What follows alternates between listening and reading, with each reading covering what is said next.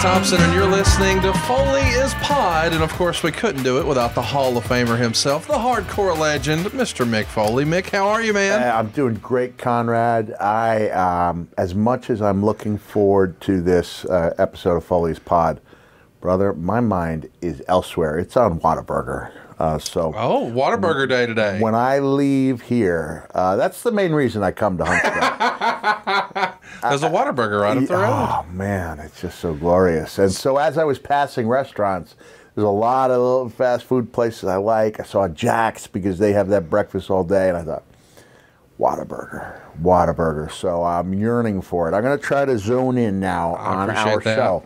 But let's see if we can bring them on board as a sponsor. Speaking of sponsors, this is more me helping out a buddy who's fallen on hard times. Sure. This is Dwayne Johnson's energy drink. Life has not been kind to Dwayne the last handful of years, and I'm trying to do what I can to help out a buddy. So it's good. It's really the healthiest of all the energy drinks, or the least unhealthy, depending on how you look at it. And I appreciate the fact you guys have one here waiting for me. Tropical Punch, I think, is the flavor of the day. Well, how would you rate it, Mick? Tropical Punch. 10 out of 10. Wow. Yeah, it's really good. How about that? So even better than a Young Buck match. 10 stars. So, hey, before we get going, I do want to ask about this Whataburger. Maybe it was a couple weeks ago, you gave us some advice about not to overdo the Whataburger. Right. So, have you learned from that? Are you going to go with a different order? What are you doing today? What's on the strategy today? Well, we talked a little bit about the matches and how sometimes you can over-season a perfect match to the point where it's a case of diminishing returns, right? It's not what it could have been. So I believe I'm just going to go let the quality of the beef speak for itself. Double Whataburger with cheese, mustard. Boom. Done. Nothing else? Nah, I think that's it. I like it. Yeah, I could go with onions, but I'll be paying for them for a couple of hours. Indigestion or smell? Both. Yes. Both, yeah, both. Yeah. On a work day, it's not good to have it in the middle of lunch and then come back and smell like My son, Huey, he's the toughest on me. He's the guy who, when asked, this is a story I've told in years past, but I went to my wife. He was like 5 or 6 years old, and he was always like kind of busting on me and about how I wasn't as good as people thought. And I said to my wife, "Yeah, isn't it cute? Huey likes to joke around with Dad." And she says, "He's not joking." I said, No. He busts on me about how I'm not actually a legend. I said, "He's not busting on you." I said. She looks at me and she goes, "Don't take this the wrong way, but," and I've been around a while, there's nothing good ends with a sentence that begins with "don't take this the wrong way," but says he doesn't see how a guy like you could have been one of those guys on his TV, because he was a huge wrestling fan without any real appreciation for what I had done, because he wasn't born when I was doing it. Aha. So months go by, and he starts seeing a little bit of what his dad did, and then Royal Rumble comes up, and he looks at me like he's got one over on me. He goes, "Dad, were you ever in the Royal Rumble?" And I'm like, "Oh, I've got this guy," right? I was like, "Was I ever in it?" I was in it 3 times in one night as 3 different characters. And without missing a beat, he looks at me and says, "And you still couldn't win?" Oh, God. What a great line. What a great comeback, He's right? a natural comedian. Yeah, he's awesome, right? And he was a guy who would no-sell my stuff. We did the special, the Hard Knocks, Cheap Pop special in 2015. And the whole thing comes down to a story about me driving to... this is like the climactic moment, right? Comes down to a story about me driving up into the mountains of New Hampshire. And he goes, "Dad, who do you think?" He's in the back seat of the 2003 Chevy minivan, which I had to put to rest about a year ago. "Who do you think would win in a match between you and Brock Lesnar?" I said, he was probably 7 or 8 at this time. So keep in mind, when he's 5, he's busting on me. 7, he brings up the subject of Brock Lesnar. I said, "Oh, he would kill me." He goes, "You don't think you would win?" I said, "No, not only would I not win, he would kill me." And so he tries reframing the question like, so you think you... I said, "Son, like, let me put it this way. This trip we're going on, we wouldn't be going on it because I'd be dead. And a minute goes by, and from the back seat, I hear this. I say, buddy, are you okay? And he says, but what if there were barbed wire? And I realize he's like throwing me a lifeline. Like I realize he believes in me, and now I'm shooting down this image that he's created of his dad in the past 2 years. So I say, that would be a different story, right? That would be a different story. So I tell this story from my WWE network, premiere, and I get right to it. They have the camera right on him, and they're looking for his reaction. I hit the line. He turns to my daughter, and he says, clear as day, I never said that. Oh my gosh. So I go to WWE, the studios in Stamford to look over it, and we get to that reaction, and Chris Chambers, one of the great producers there, says to me, don't worry, we won't show that. I said, no, please show it. Like, where else are you ever going to have a special where a guy hits his line and his own son kayfabes him on it? I love it. So the reason I told that is he's not big on compliments, but when he woke me up to make a long drive, right, to Huntsville, he goes, Dad, like, your room really smells good. And it does? Like, this is going back to Whataburger, because you have Whataburger, you're going to pay for it. Yeah. And the people you love are going to pay for it for a couple of days. And he says, it smells kind of pepperminty. And that would go to the Mythical Beards Full Yeti beard butter and beard balm. How about that? Part Foley, part Yeti. It's got the peppermint smell. Took a shower last night, and the best time for all you bearded people out there to put on the product is right after a shower, and especially with the peppermint, it's really soothing and it's tingly. And I was so happy that he said I smelled good. Yes. How about that? All right. No onions on the Whataburger. No onions on the Whataburger. Before we get going with today's topic, which is going to be what a tremendous match it was, Beach Blast 1992, I do want to talk about something that happened over the weekend. Now, of course, some of our listeners are in on the gag now. We're putting a few of these in the can, so we won't be very, very topical with this, but I think this will probably still be the first time we've talked about it. Or maybe you've talked about it. It'll be the first time I've talked about it at all. Because just in the interest of full disclosure, you asked me about this before we clicked something record. You really had were interested in, and I said, hey, let's talk about it on the air. So here we are. I asked, hey man, The Undertaker finally went into the Hall of Fame. He had his Britney Spears mic on and looked like he was doing a TED Talk. I don't think anybody expected that from him, but he did a phenomenal job. Yeah. Gave a really great speech. Hit a lot of great points, but he never mentioned you. And a lot of people took notice of that. I know we did.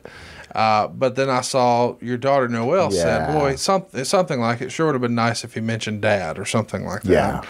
And she took a little bit of a flack for that, but I don't think that's necessarily fair. My entire house, when we watched it, we're all looking around like, no Foley reference? Did you see it? What did you think? Did you feel slighted, or is this much ado about nothing? Well, I think it's a lot to do about very little. Maybe it's not nothing. The sad part for me is that people took exception with my daughter, just innocently saying that was a great speech. Yeah. But I wish he'd mentioned my dad. That's just a daughter who loves her dad, knows what The Undertaker meant to my career, and I think what I meant to his career, and she wishes that he'd mentioned my name. And then she followed up after getting that flack, like, I understand he can't mention everyone. I'm just saying it would have been nice. So look, I never expect a mention, right? Like that's my feeling. Glass half full guy. Yeah. I never expect it, but it's always nice when it happens. So if somebody asked me, like, would I have liked him to mention my name? Yeah, sure, that would have been really nice. But I'm not going to say I'm disappointed because I don't expect it. And this is coming from a guy, meaning me, who spoke for an equivalent amount of time, 42 minutes, and I had 5 names on my hand. I had I had a name on each finger. That's what I had for notes. Dominic DeNucci, Jimmy Snuka, Shane Douglas, Undertaker, and my wife. And then I went on after when I should have finished my speech, when I dropped the elbow on Jericho and Punk rolled on the stage to make the count. This could be the greatest finale to a WrestleMania speech ever. And then I talked for 20 more minutes. So if I had a chance, boom, and I would have just finished it there, and I would have just spoken about those people. But it wasn't until I went to the back and I'm watching Booker's speech, and he's so eloquent with his love for Charmel, and he says something very close to the words, "I'd say I do 1,000 times a day. I love you, baby. You're the most important thing in my life." And I look at my pinky, and it has my wife's name, and I realize I didn't mention my wife. Oh. So you do sometimes forget, right? Yes. But even if he didn't forget, I can't take it as a slight because, I write letters as Santa to the Callaways, right? So, and also think about going back. This is just a little over a year ago when my A&E biography came out. Undertaker was a huge part of that. Yes. He was a big part of that. And the crew had to make a trip to Texas. Right. Because he specifically said he wanted to be a part of it. And he was Undertaker out of character, always gave me the highest praise. And they said that they wished they'd had this on camera, that as soon as it was over and they took his mic off, he's like, "By the way, Mick wrote the best letter from Santa." And they had it. Like, I'm getting those little tingly things because I'm thinking, here's the Undertaker. And the fact that I have done something, it takes me about an hour to write a good letter from Santa, and it looks good. The letters look good. We might have to do a special thing here for charity. I did 2 of them last year for $250 a pop. That's steep, right? But it goes to a great cause, and you have a pretty unique memento. But the fact that the Undertaker's coming and showing our crew, here's something that Mick did for our family. That's a personal thing. It's a personal thing. So I am not taking it as a slight. My guess is that if he's ever asked about it in a follow-up, that he will, he will give me a lot of praise. And look, Conrad, the truth is, if it hadn't been for The Undertaker, I'm not sitting in this chair. That's right.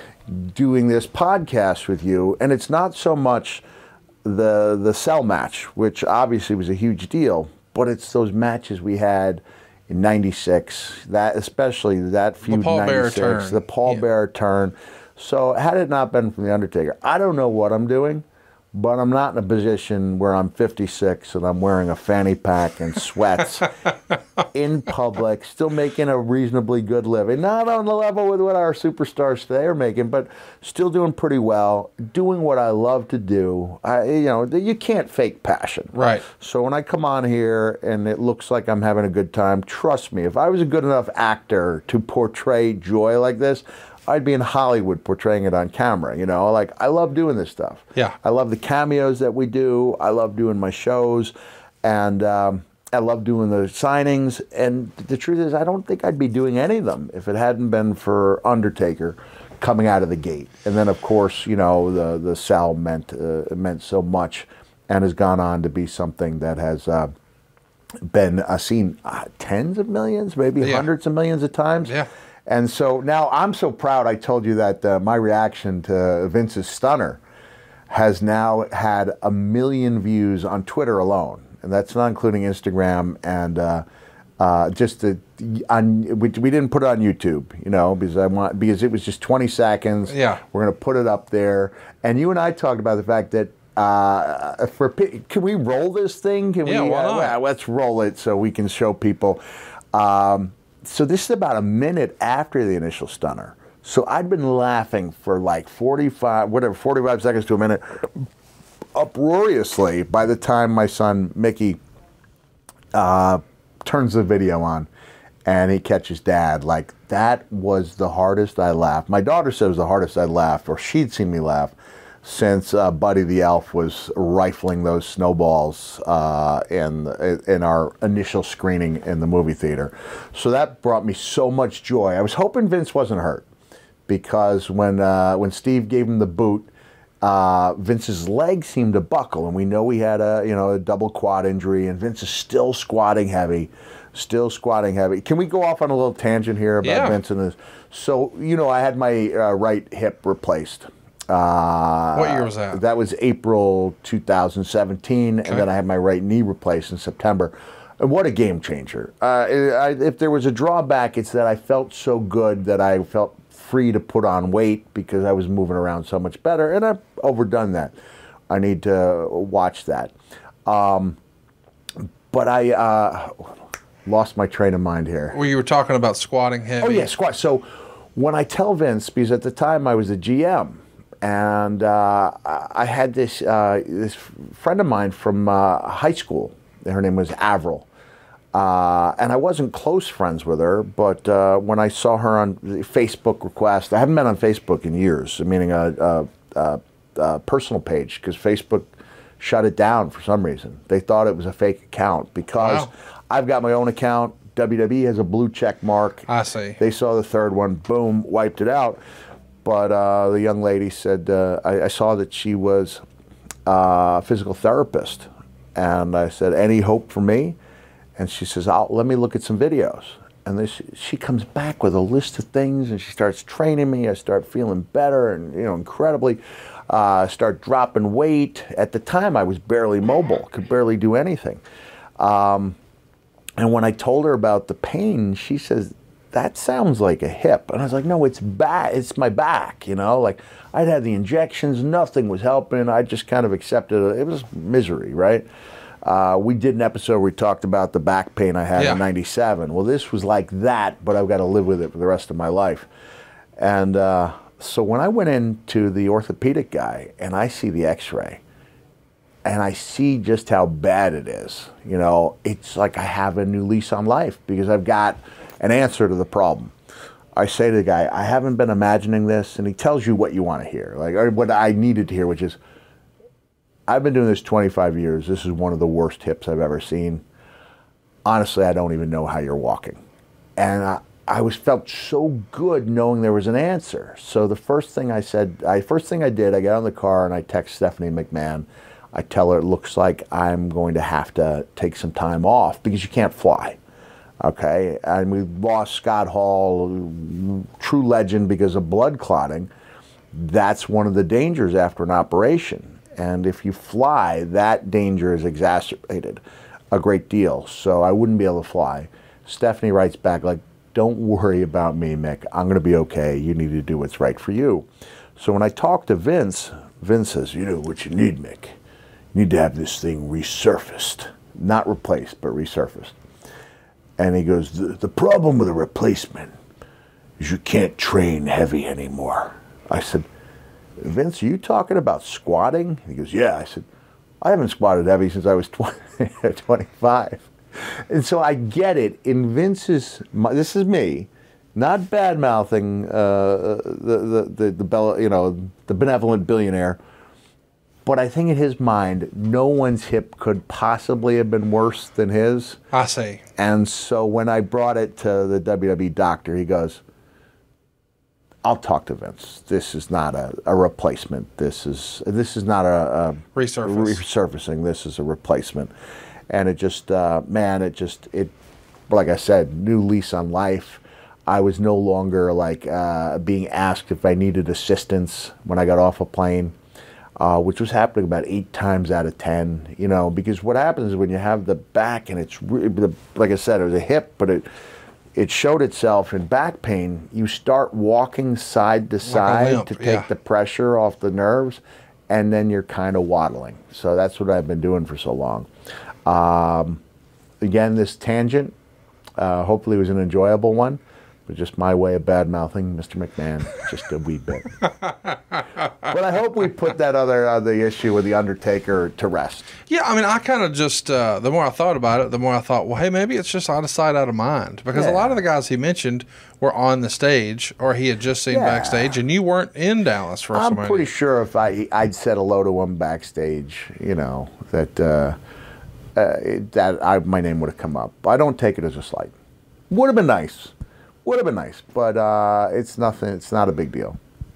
Guys, I can't wait to talk about today's sponsor. It's Henson Shaving.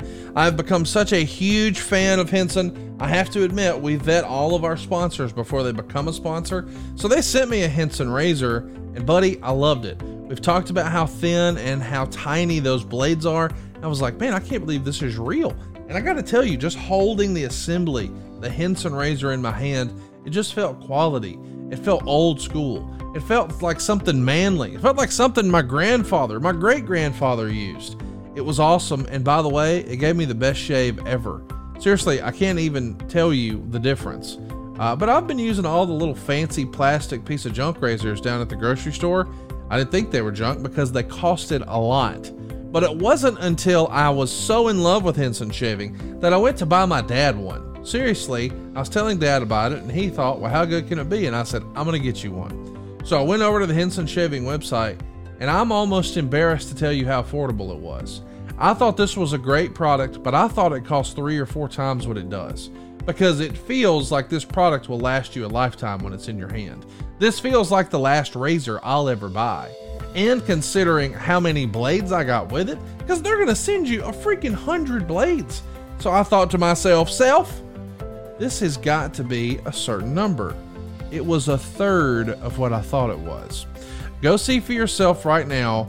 Henson Shaving. This is not in the copy. Everything I've told you so far is just from the heart. I'm just being sincere here. Reality is, this is not only a better razor, it's also cheaper than what you've been using. Think about that. If it's better and it's cheaper, why wouldn't you do this? You just got to meet Henson Shaving. Let me explain. Henson Shaving is a family-owned aerospace parts manufacturer. These dudes have made stuff for the International Space Station and Mars rover, and now they're bringing that same technology and engineering to your face, Daddy. Razor blades are like diving boards. The longer the board, the more the wobble. The more the wobble, well, the more nicks, cuts, and scrapes. You see, a bad shave isn't really a blade problem, it's an extension problem. And by using aerospace-grade CNC machines, Henson makes razors that extend just 0.0013 inches. That's less than the thickness of a human hair. It also means a secure blade and a stable blade with a vibration-free shave. By the way, it gets better. The razor has built-in channels to evacuate hair and cream, which makes clogging virtually impossible. And here's what I love as a businessman about Henson Shaving. They want to make the best razor, not the best razor business. That means no plastic, no subscriptions, no proprietary blades, and no planned obsolescence. The Henson razor works with a standard dual-edge blade to give you that old-school shave with all the benefits of new-school tech. And once you own a Henson razor, it's only like, listen up, $3 to $5 a year to replace the blades. I can't believe this is real. It's time to say no to subscriptions and yes to a razor that will last you a lifetime. Go right now. I encourage you, I implore you, go to hensonshaving.com/Foley to pick the razor for you and use code Foley. You'll get 2 years worth of blades for free with your razor. Just make sure to add them to your cart. That's 100 free blades when you head to hensonshaving.com/Foley and be sure to use code Foley.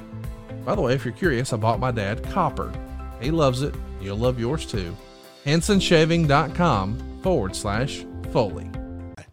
Well, let's jump into a big deal today. We're talking Beach Blast 1992, going back.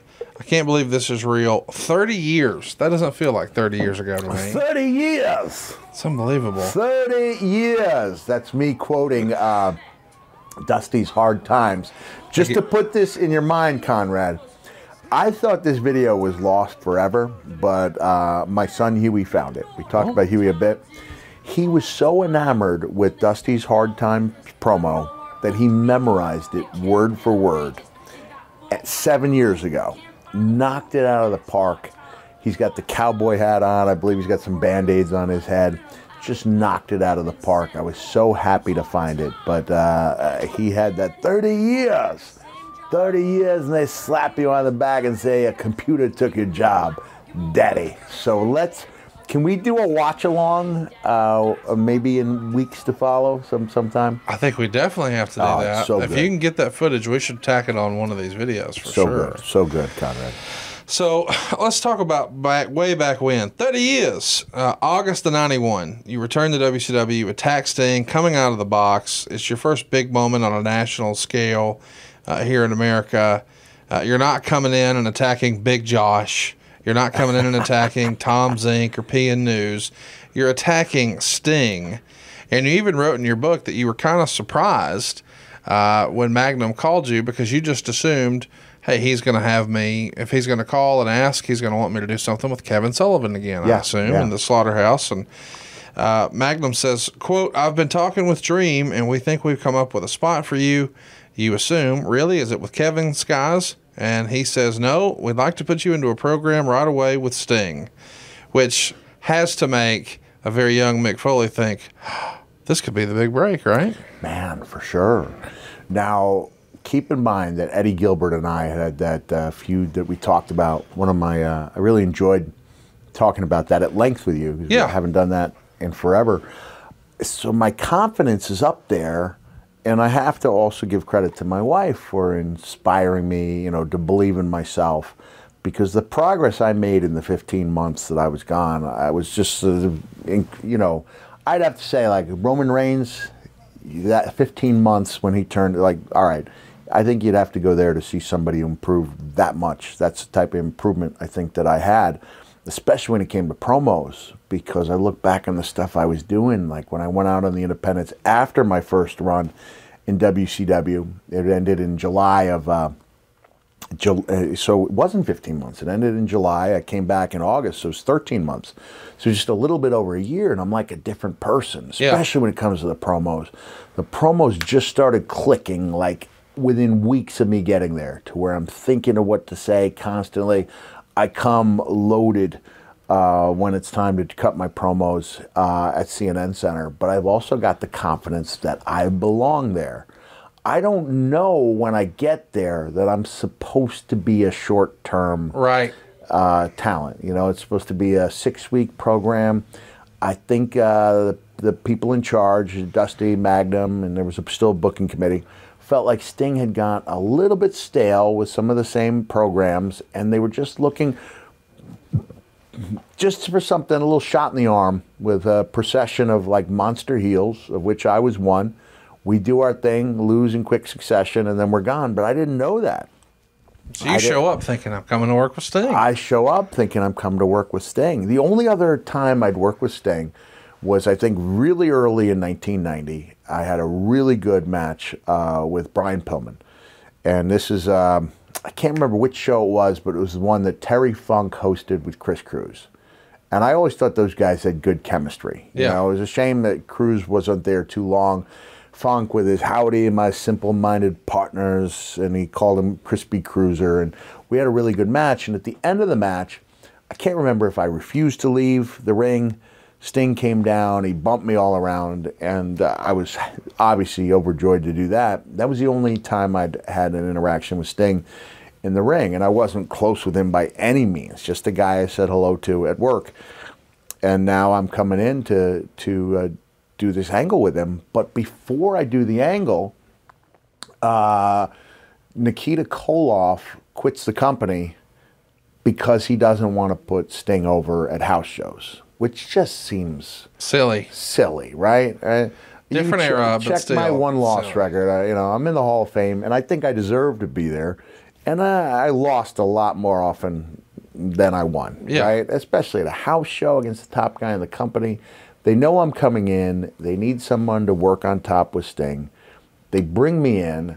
So when Sting and I talk about the match, I think I'm there as a top guy. Right. He thinks I'm there for 6 weeks. For feeding time. Yeah. So he goes, hey, anything you want to do? I said, you have any ideas? And I could really get in the zone. You know, I could really get in the zone. I said, oh, I've got a lot of ideas. You know, and he says, oh, it'd be so nice to, you know, he kind of jokes around.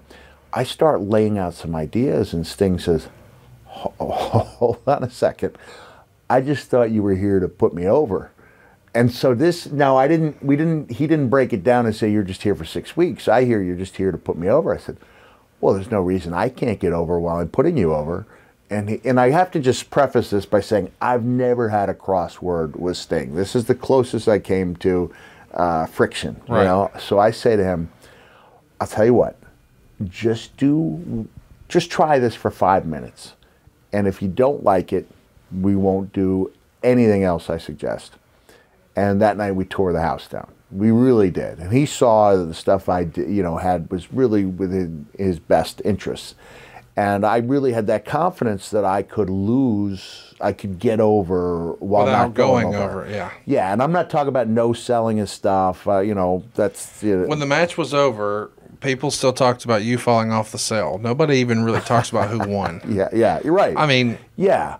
And now that was a unique it's an extreme situation. example, but still. But usually when people are looking at a way to go over without going over, they are talking about not making someone's stuff look good. Right. Right? Like I put out the tweet in the aftermath of the Chris Rock, Will Smith thing where I said, Chris Rock no-selling Will's offense like he was Billy Gunn during a TV loss. And I got a little something from the Ass Boys, right? Like, is this their dad? Just the same way when my daughter is sticking up for her dad, you understand, like... the Ass Boys got hot about it. Well, a little tiny bit.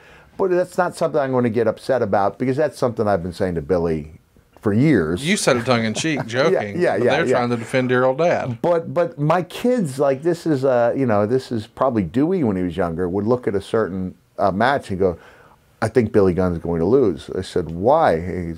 Because he's not selling he's not selling the offense. So that was the way in my head, if Billy wasn't winning, he wasn't doing an awful lot of selling. So that's not what I was doing.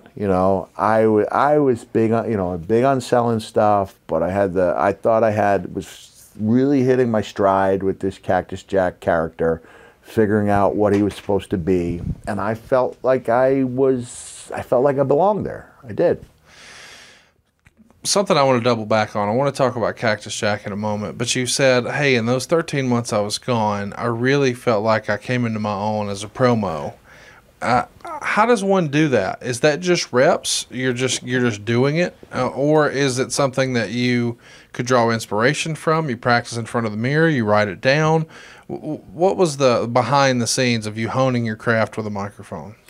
At that time, very few people had access to video.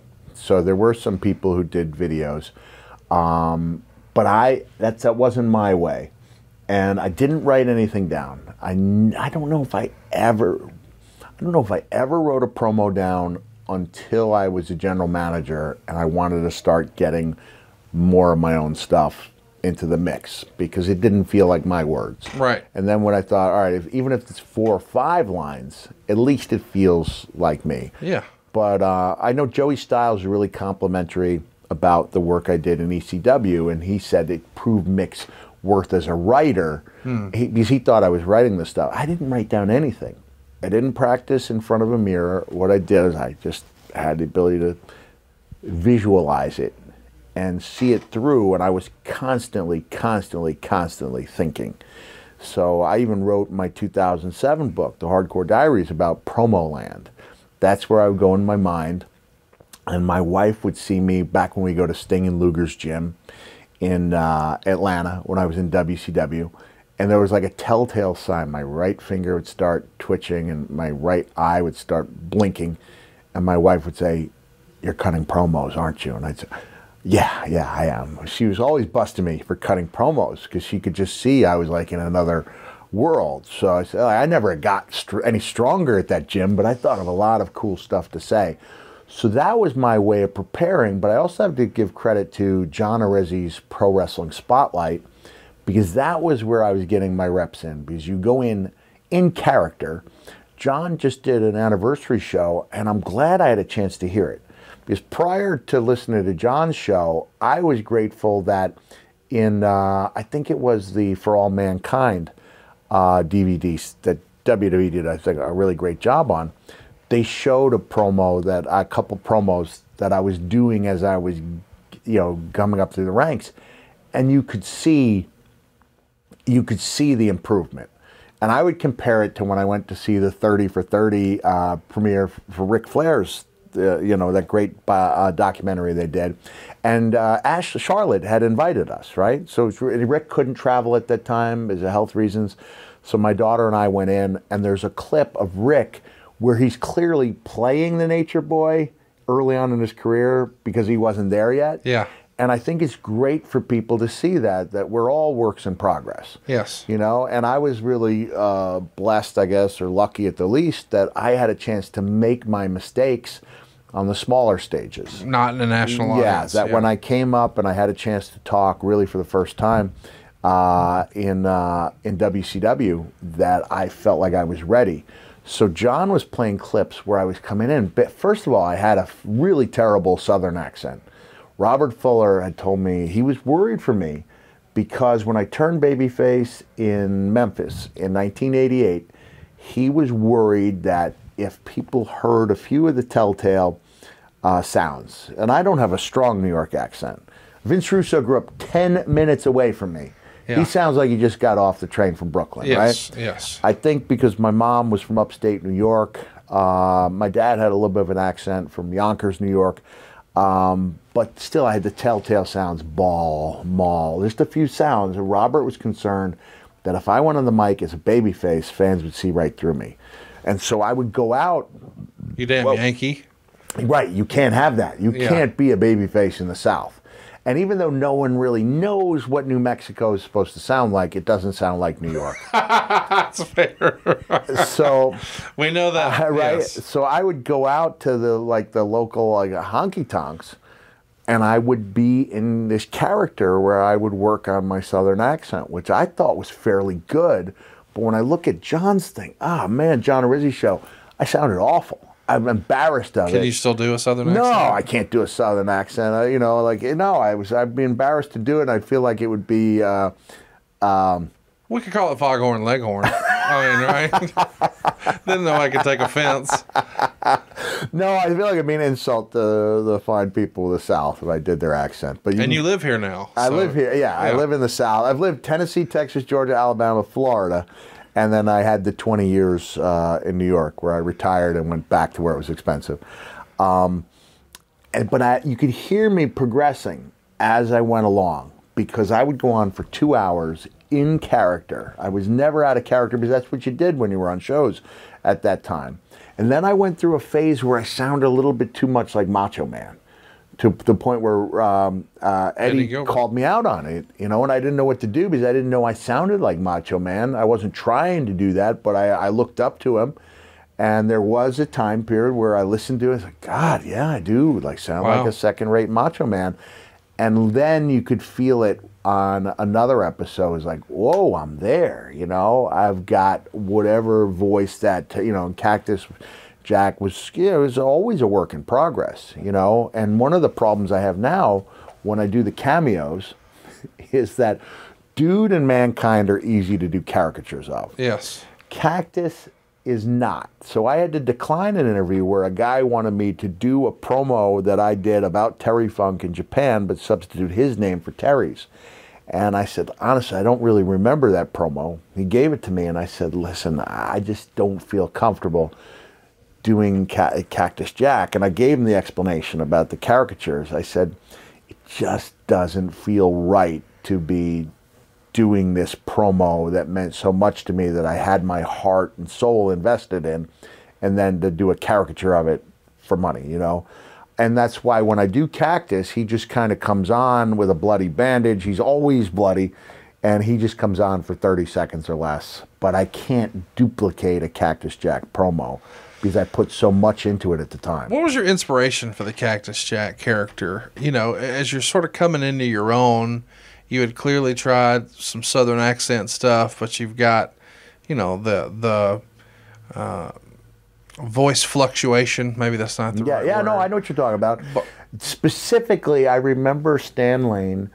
We were talking about the Helter Skelter TV movie. Mm-hmm.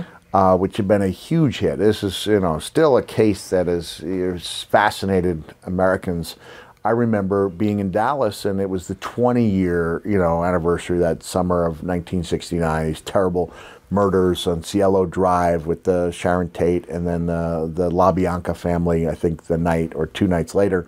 And there was an actor named Steve Railsback. And so I'd been Cactus Jack Manson, right? And I have to admit, I didn't like it. I was surprised when I came down and I was announced as Cactus Jack Manson, but I'd be lying if I said I didn't sink my teeth into it and do the best I could with that character. You didn't like it because you felt like it was glorifying him? Yeah. I felt it was like cheap heat in the worst way. And I mentioned that to Robert Fuller. Robert said, Jacko, you kind of look like that Manson feller.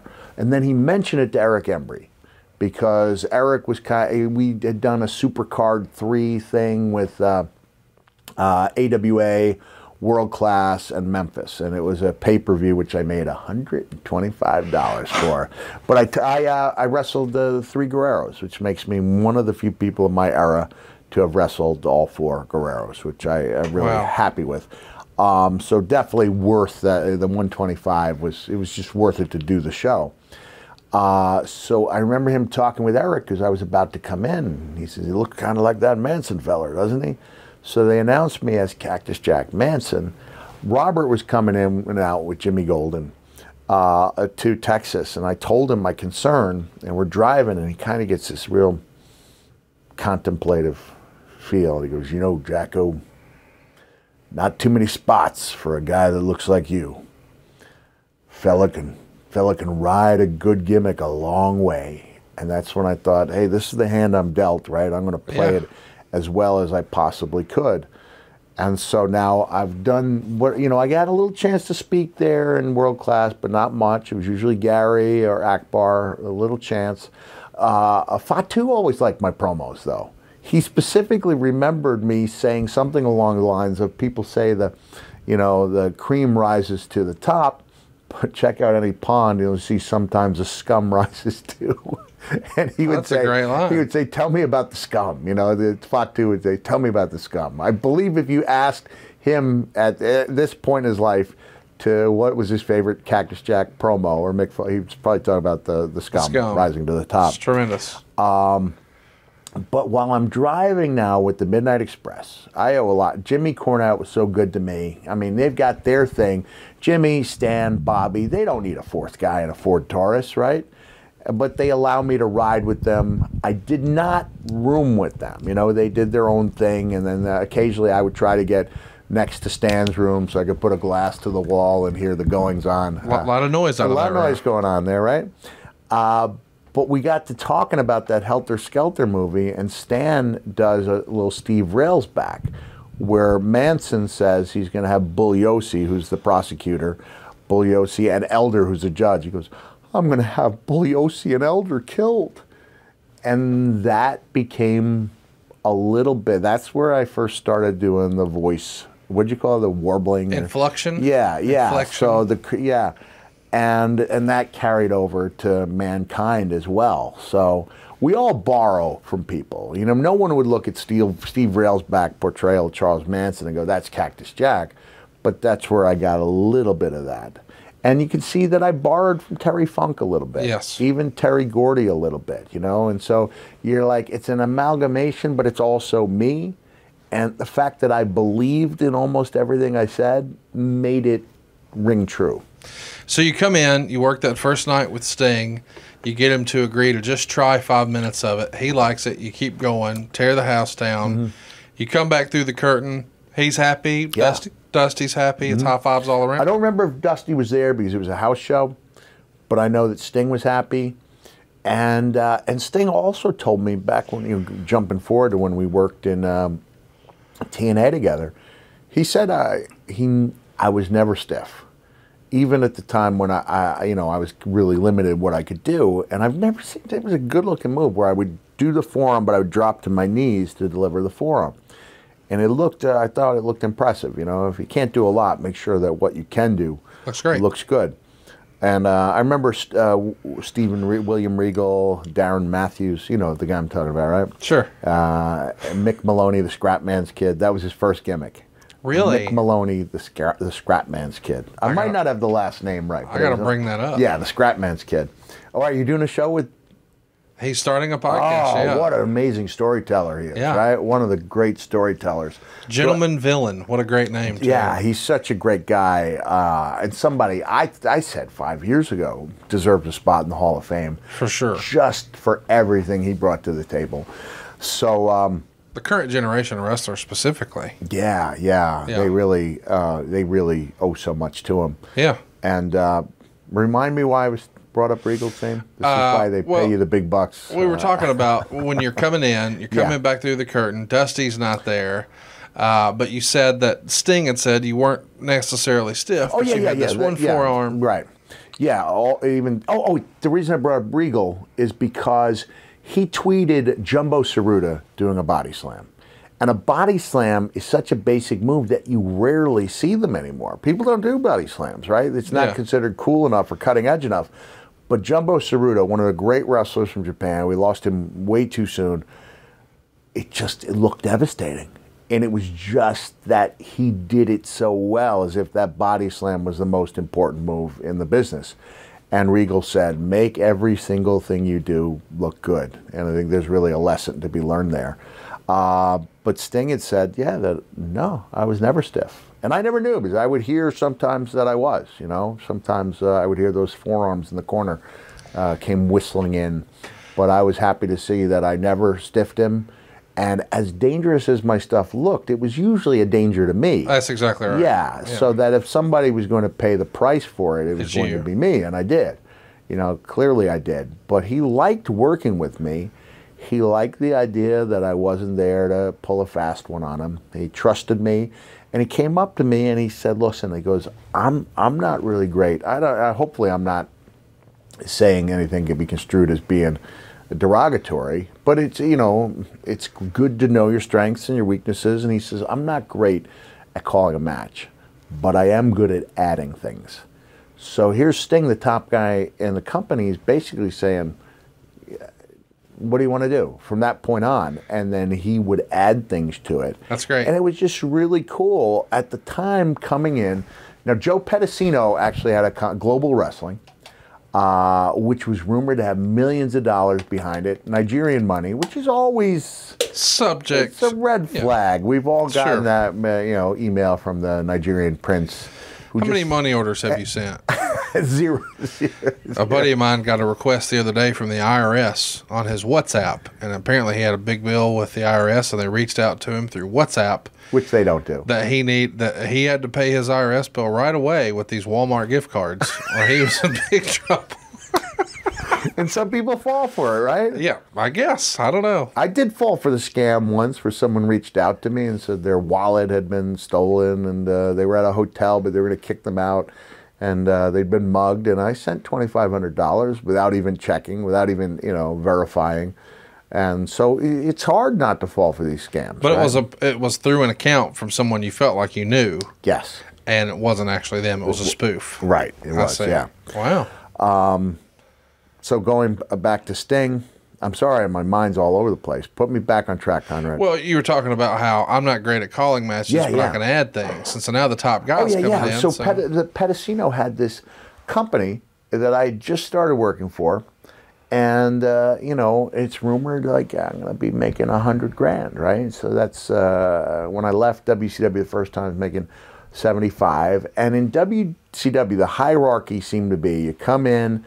75 is your bare minimum, which is a lot of money at that time. Still decent money at this point.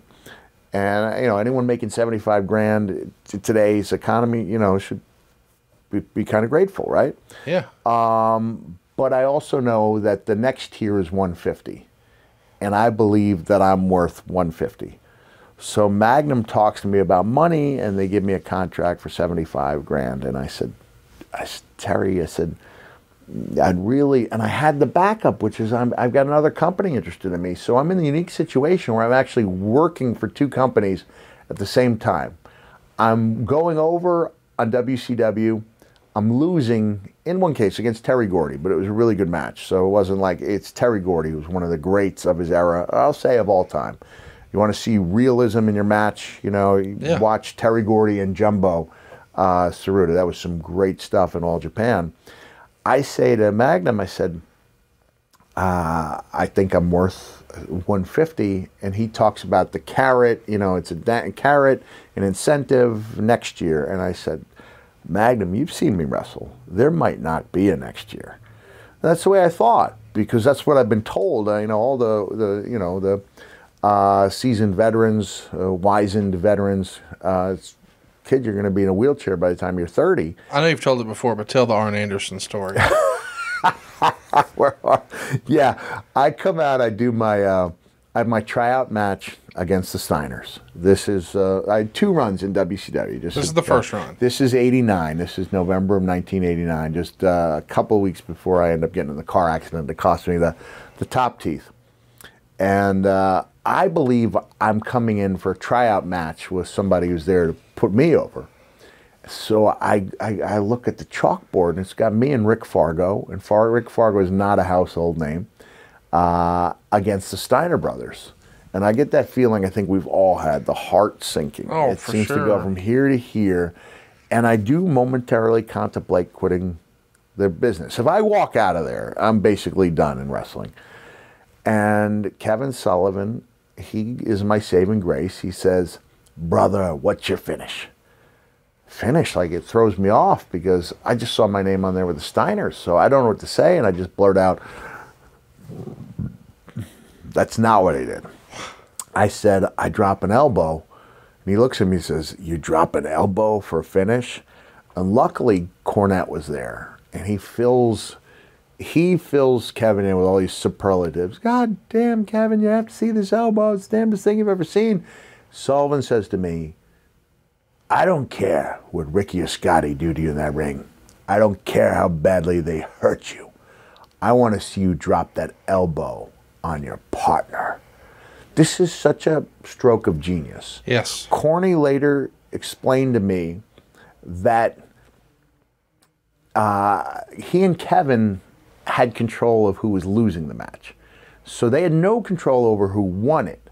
But within that context of losing the match, they could do whatever they wanted. So when they come up with this idea that I'm going to turn on my partner, no one's there to say no because it's never been done before. And the whole idea of getting over without going over, I think, is revolutionary. Yes. And you've seen my live show. I mean, I love telling that story, so much so that it's the only story I break out from a previous tour, because I just love it, and it acts as a great bridge from the independents to the the big time. And when I drop that elbow, and I go into detail in the show about he's 5 feet farther away than I've ever dropped an elbow. I don't believe I can reach him, but I also don't believe it's in my best interest to hop off the ring apron and scooch him in, which would be a buzz killer of the highest degree. And I just do my best. I'm actively praying as I'm in midair. I don't think I'm going to reach him, but at the last minute I throw my arm out, and so like my forearm and hand hit him across the chest, and it looks pretty impressive. You know, you could argue, and you'd be right, that I was doing a lot more damage to myself than I was to Fargo. Corny tells me afterwards that the building shook. And I know he talked about the fact that when I was in Global and I took the powerbomb on the floor from Terry Gordy, years before I took it from Vader, he said the building actually shook. And people, what the heck? And it's like, that was Cactus taking a powerbomb. So in this case, it was the same thing. I come, boom. That guy said their knees, boom, it shook. And I know it can happen because I felt something similar to that when I went and did the NWA taping for Billy Corgan, as a, thank you to Billy for what he'd, helped me. He did a personal favor for me. That's an insight. Is that inside scoop? Have I ever talked about that? Yeah, no, you've never told us that. Yeah. So Billy, he did me a solid, and I did him a solid. And while I was there was some kind of slam or something that took place, something pretty impressive. I guess not impressive for me to remember what it was, but you could feel it. And that's the feeling people had. What the hell just happened? They said, some guy just dropped an elbow from 17 feet away. And this is what I love about telling stories. You have the freedom to color them up a little bit. Sure. Whether or not I was actually walking through something that resembled a gauntlet is probably unlikely. It was probably a handful of guys just randomly looking at me. But nobody said a word. That much Yeah. I know. Nobody said a word until Arn Anderson stepped in my path, right? And you know what kind of sway Arn has with the boys, Sure. the dressing room. Like when he talks, people listen. He steps right in my way and he says, "Son, you just don't have any sense." And I measure my words because I realize who Arn is, and I don't want this to come off bad. I said, "No, Mr. Anderson, I don't have any dollars." And he looks at me and says, "Point taken." And that was my debut in WCW, and I was hired by the Nature Boy, Ric Flair. So I'll always be proud of that. It's a story I've heard several times, and I'll never get tired of it because to me that is Mick Foley's motivation in a sentence. Yeah, you're right. I mean, you're trying to take care of your family, and you're willing to do whatever it takes, throw caution to the wind, hip replacement surgery be damned. Yeah, because I was working with a really limited hand. So I thought, for example, Japan might be my place. And for 15 months later on in 90... Not to cut you off, but you thought that based on the success that Brody had over there? No, and because guys I like didn't that? think I could be a Brody. I thought that because I knew what WWF at the time was hiring. 6'5" bodybuilders. Yeah, and it wasn't me.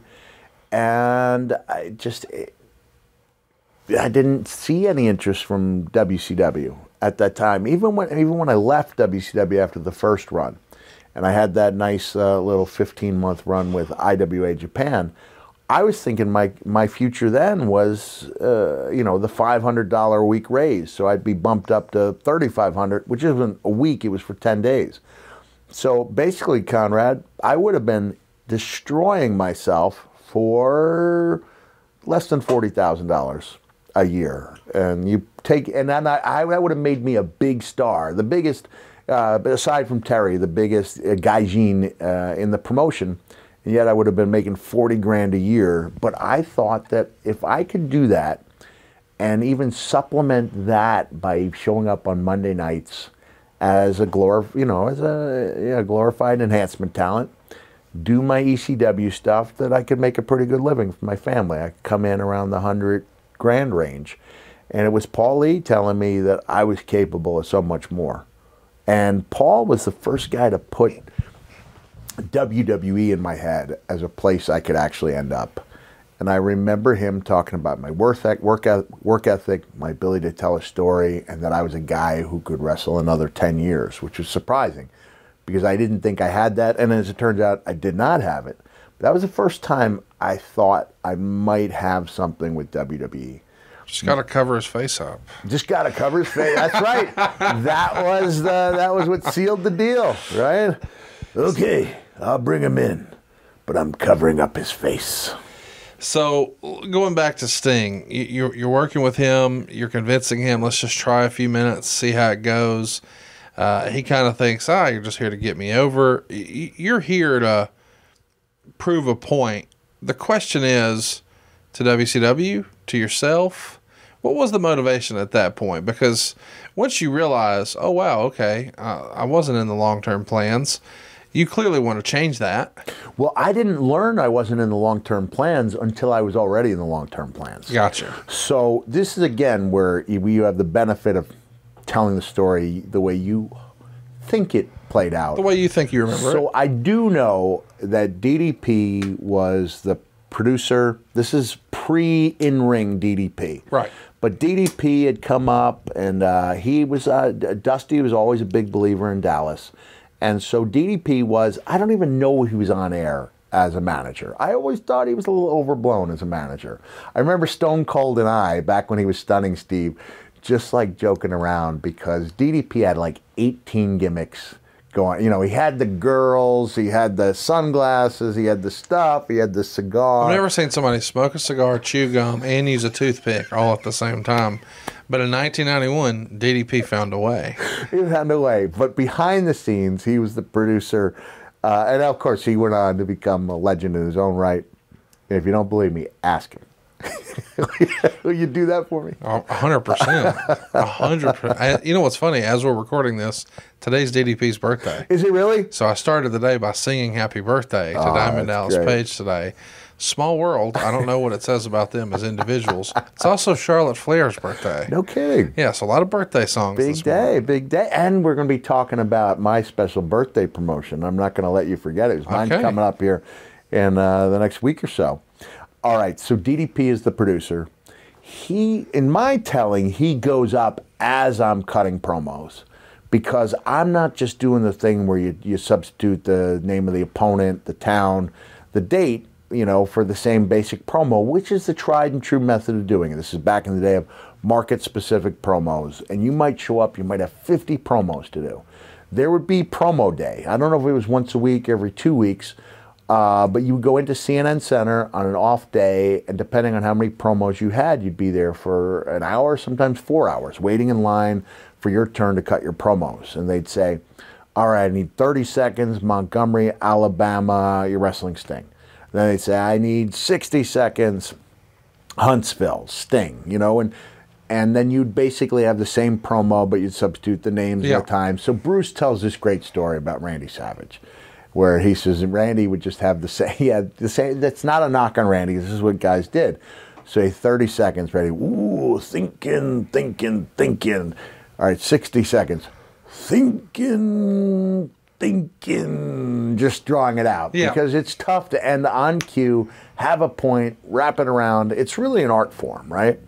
So I've got 50 ideas in my head, and I'm doing the promos, and I'm like saying, last night I couldn't sleep. And instead of counting sheep, I counted how many ways I could do physical harm to Sting. I fell asleep at 1,324, and I hadn't even gotten to his legs yet. And so I'm doing, thanks, Grillo. When you're getting a laugh right from your man behind the camera, you're doing something right. So in my telling, Dallas goes up to the 8th floor of CNN Center, tells Dream, you got to take a look at this guy. Dusty comes down. For the life of me, I don't know if it's true, but I believe in my heart it's true that I see Dusty. I know I see Dusty. All of a sudden, instead of just the camera and sound guy, and doing interviews of that nature, you have to believe in that character because you can't get the feedback. Usually you can't get the feedback from the guy on camera, the guy doing sound, because they've done this 10,000 times before. So if you're getting them to react, you're doing something right. Yeah. So, but you're used to cutting it in a vacuum. You got your producer, cameraman, sound guy, and you. And you have to make people believe that you believe in what you're saying. Now I see Dusty there, and I don't know for a fact that he had the Stetson hat on or the button-down denim shirt, but in my mind he did. And he's quiet for about 2 promos, and he walks up to me, puts his hand on my shoulder, and he says, I think we'd like to keep you around here for a little while. And before that, I had no inkling that I wasn't supposed to be there for a little while. Wow. I didn't know I was just going to be there for the 6 weeks. All right, so by now you know that I love saving money, but what you might not know is my favorite thing is saving money I didn't know I was spending. I call that found money here in Alabama, and that's why I love using Rocket Money, formerly known as Truebill. Hey, are you wasting money on subscriptions? 80% of people have subscriptions they forgot about. Maybe for you, it's an unused Amazon Prime account or a Hulu account that never gets streamed. And there's this great app I use that helps me track all of my expenses.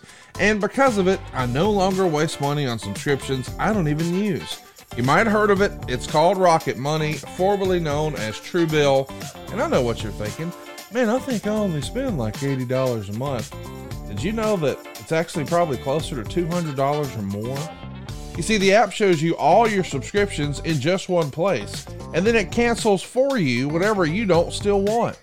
Rocket Money can even find subscriptions you didn't even know you were paying for. You may even find out you've been double charged for a subscription. To cancel a subscription, all you got to do is press cancel, and Rocket Money takes care of the rest. So get rid of those useless subscriptions with Rocket Money now. Go to rocketmoney.com/Foley. Seriously, it could save you hundreds per year. That's rocketmoney.com/Foley. Cancel your unnecessary subscriptions right now at rocketmoney.com/Foley. So you're going in here, though, with the idea of, I want to prove my worth. I want to build to a bigger contract. I want to turn some heads, right? Yeah. How do you think it's going? Like when you first come in, you're working with Sting, you're doing these promos. Are you feeling like, hey, this is a much better experience than my first time in WCW? Yeah. We're headed in the right direction? Yeah. And I thought I was headed in the right direction during my first run. Right. Loved the stuff I did with the Slaughterhouse. It was just a matter of Ole came in, he replaced Rick as head of the booking committee. Ole was a traditionalist. You know, he wasn't a fan of my style. And, you know, that may have stung at the time, but in retrospect, it was the best thing that could have happened to me, because when I came back with some more seasoning, belief in myself, came in feeling like I deserved to be a top guy, and was treated as such by the top guy in the company, which was Sting. So yeah, I thought it was going really good. They teamed me up with Abdullah, and now the guy whose photo had been on my wall as a freshman in college, I told the lie that he was my dad so often it came to be gospel in Fitzgerald Hall in Cortland College. This is my dad. So now that was 83, 8 years later, he's my tag team partner. And the beautiful thing about Abdullah was that you didn't call anything backstage. You didn't call anything before the match because he didn't call stuff. So I remember, for some reason, it was Sting and Rick Steiner. I don't know if Scotty was hurt or whether they were not a tag team yet at the time, but we did a lot of main event house shows. And, you know, what do you want to do? I was like, I don't know, you know, no sense calling anything. Is, you know, Abby's just going to do what he's going to do. But what he did as well as anybody. It create chaos. And so these matches took on an air of reality.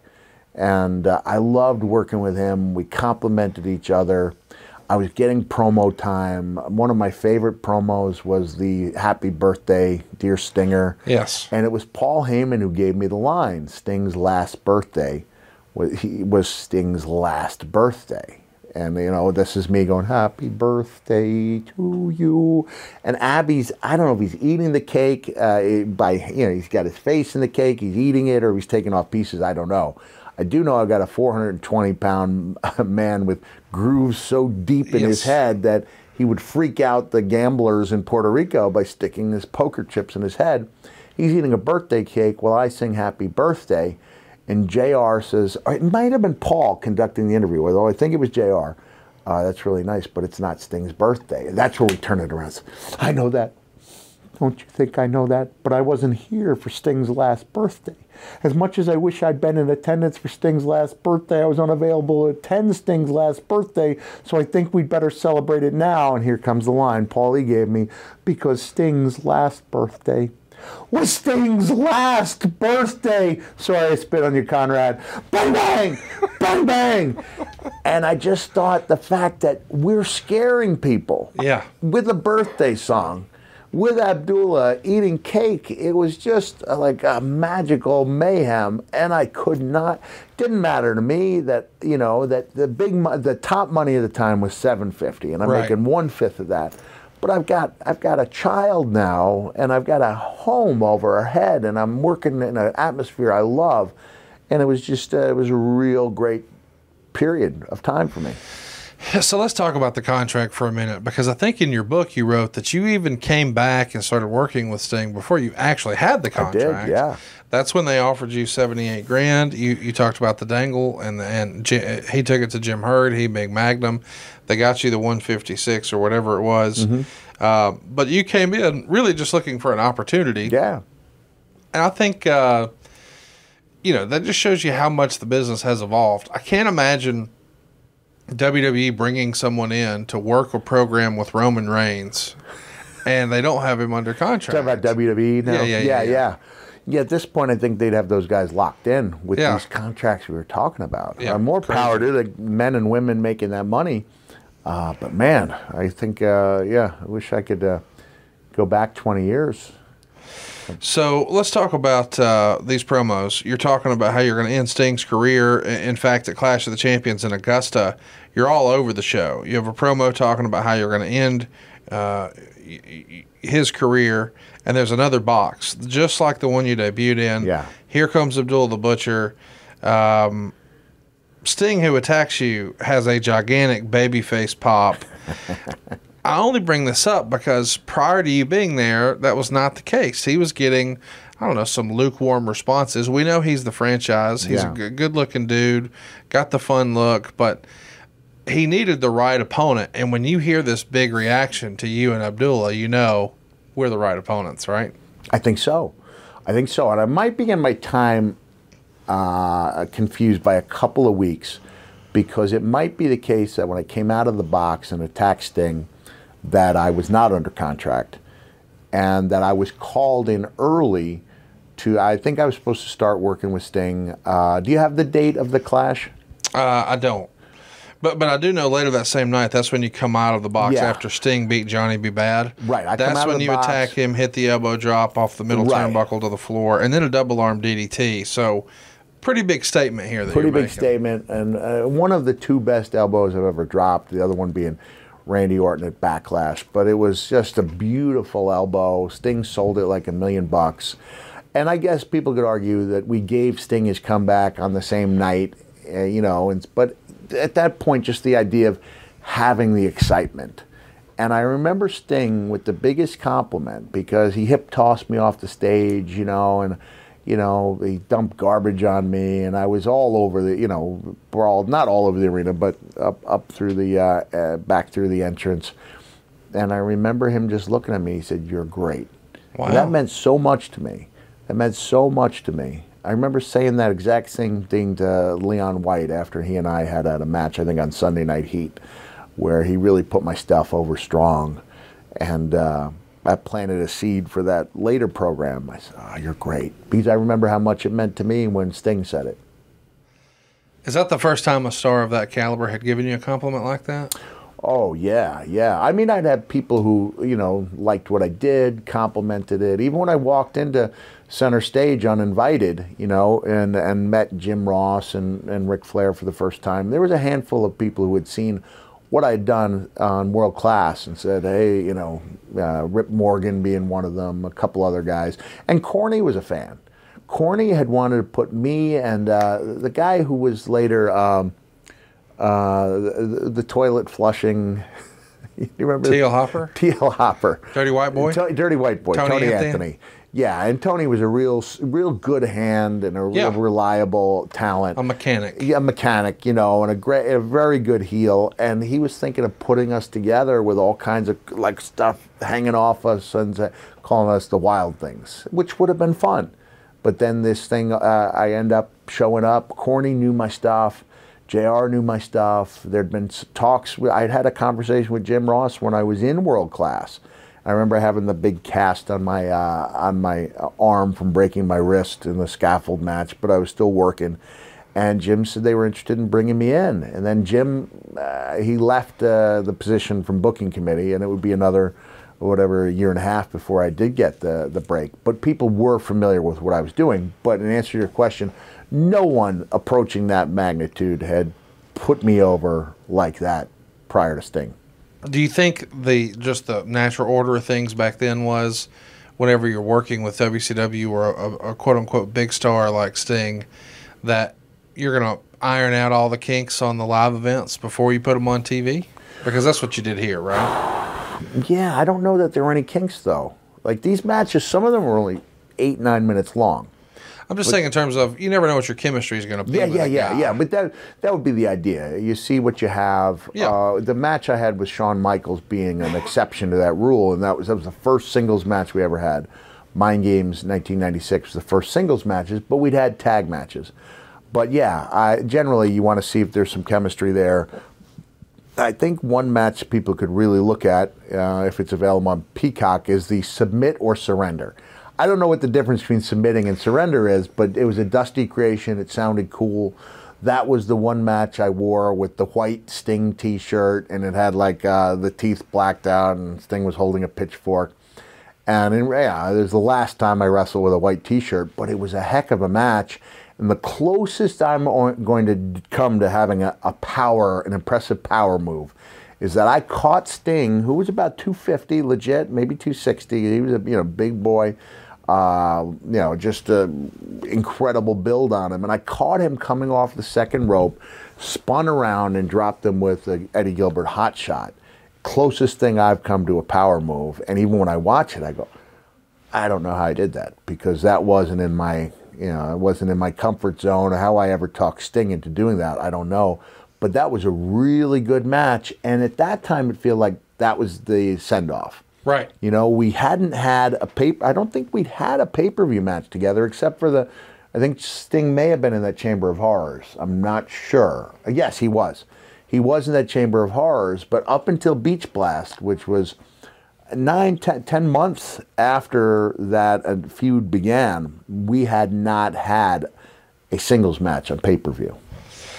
We're going to get there. There's a WCW taping I want to ask you about that takes place in early October. It's you and Abdullah taking on Sting and Bobby Eaton, and Bill Kazmaier actually missed his cue and interfered before the finish, causing it to all get messed up. I got to meet Bill as a little kid, the nicest man ever. Oh, what a nice man, right? But boy, he was in over his head in wrestling, was he not? He was. Look, one of the disappointments I had is that when I got called in '91, my first TV taping, I see Dennis Brent. Dennis was a photographer for WCW, later went on to play a big role as a writer, writer of the magazine and behind the scenes with WWE. But I knew Dennis, and Dennis has something he can't turn. I don't know what kind of gadget it was. And I'm not able to do it. And I go, there's Bill Kazmaier, strongest man in the world. And I asked him if he could do it, and Bill goes, sorry. Handed it back. I was like, he's the strongest man in the world. Like, I was expecting him just to boom. But even the strongest man in the world, I guess, couldn't turn whatever gadget it was. But, they're sending him out there. He'd had a run in Stampede. Owen said it was the craziest thing because here's Bill Kazmaier, the strongest guy in the world. But the guys are kind of picking on him in a weird way. And he'd be like, God, stop putting stuff in my hair. And even one time he came in with some kind of new outfit. And he was so proud of it. And Rick Steiner just got on his case, wrote him about the ridiculousness of the outfit, which may have been true, but we're in pro wrestling. A lot of the outfits are ridiculous. And it affected Bill so much, he never actually wore the thing out there, right? He went from being ultra proud of it to being so humiliated, he never wore it. And now he comes out with, on one of the specials, he comes out with a globe, like he's carrying the weight of the world on his shoulders. But as he's carrying it, you can see it bouncing up and down, giving proof to the idea that it was an inflated balloon, which it was. And then, of course, there's the Oz Kazmaier spectacle for the ages, which is like the benchmark for just rottenness in our business. I asked Kevin Nash, good friend, right? You don't want to get on Kevin's bad side. I said, Kevin, you okay with me mentioning this match as being the all-time great stinker? He said, Mick, I would be offended if you didn't. So it was, and I remember the guys now, Kevin's 7 foot tall. He's jacked, right? Like as Oz, he was even bigger than he was, muscular-wise. And Kazmaier, and they're doing strongman stuff, but neither one knows how to do strongman stuff. And they're doing tackles where they're not selling it, but it doesn't look like it should be sold. It's not that thing with the immovable object meeting the irresistible force. It looks like two guys figuring it out. As Arn Anderson would say, I'm going to drop an F-bomb here, okay? I know exactly which one, too. Cluster fucking to a symphony of silence, okay? First F-bomb I've dropped on you guys here? I think so. All right, I could have beeped it, but keep it in, because I think that's significant.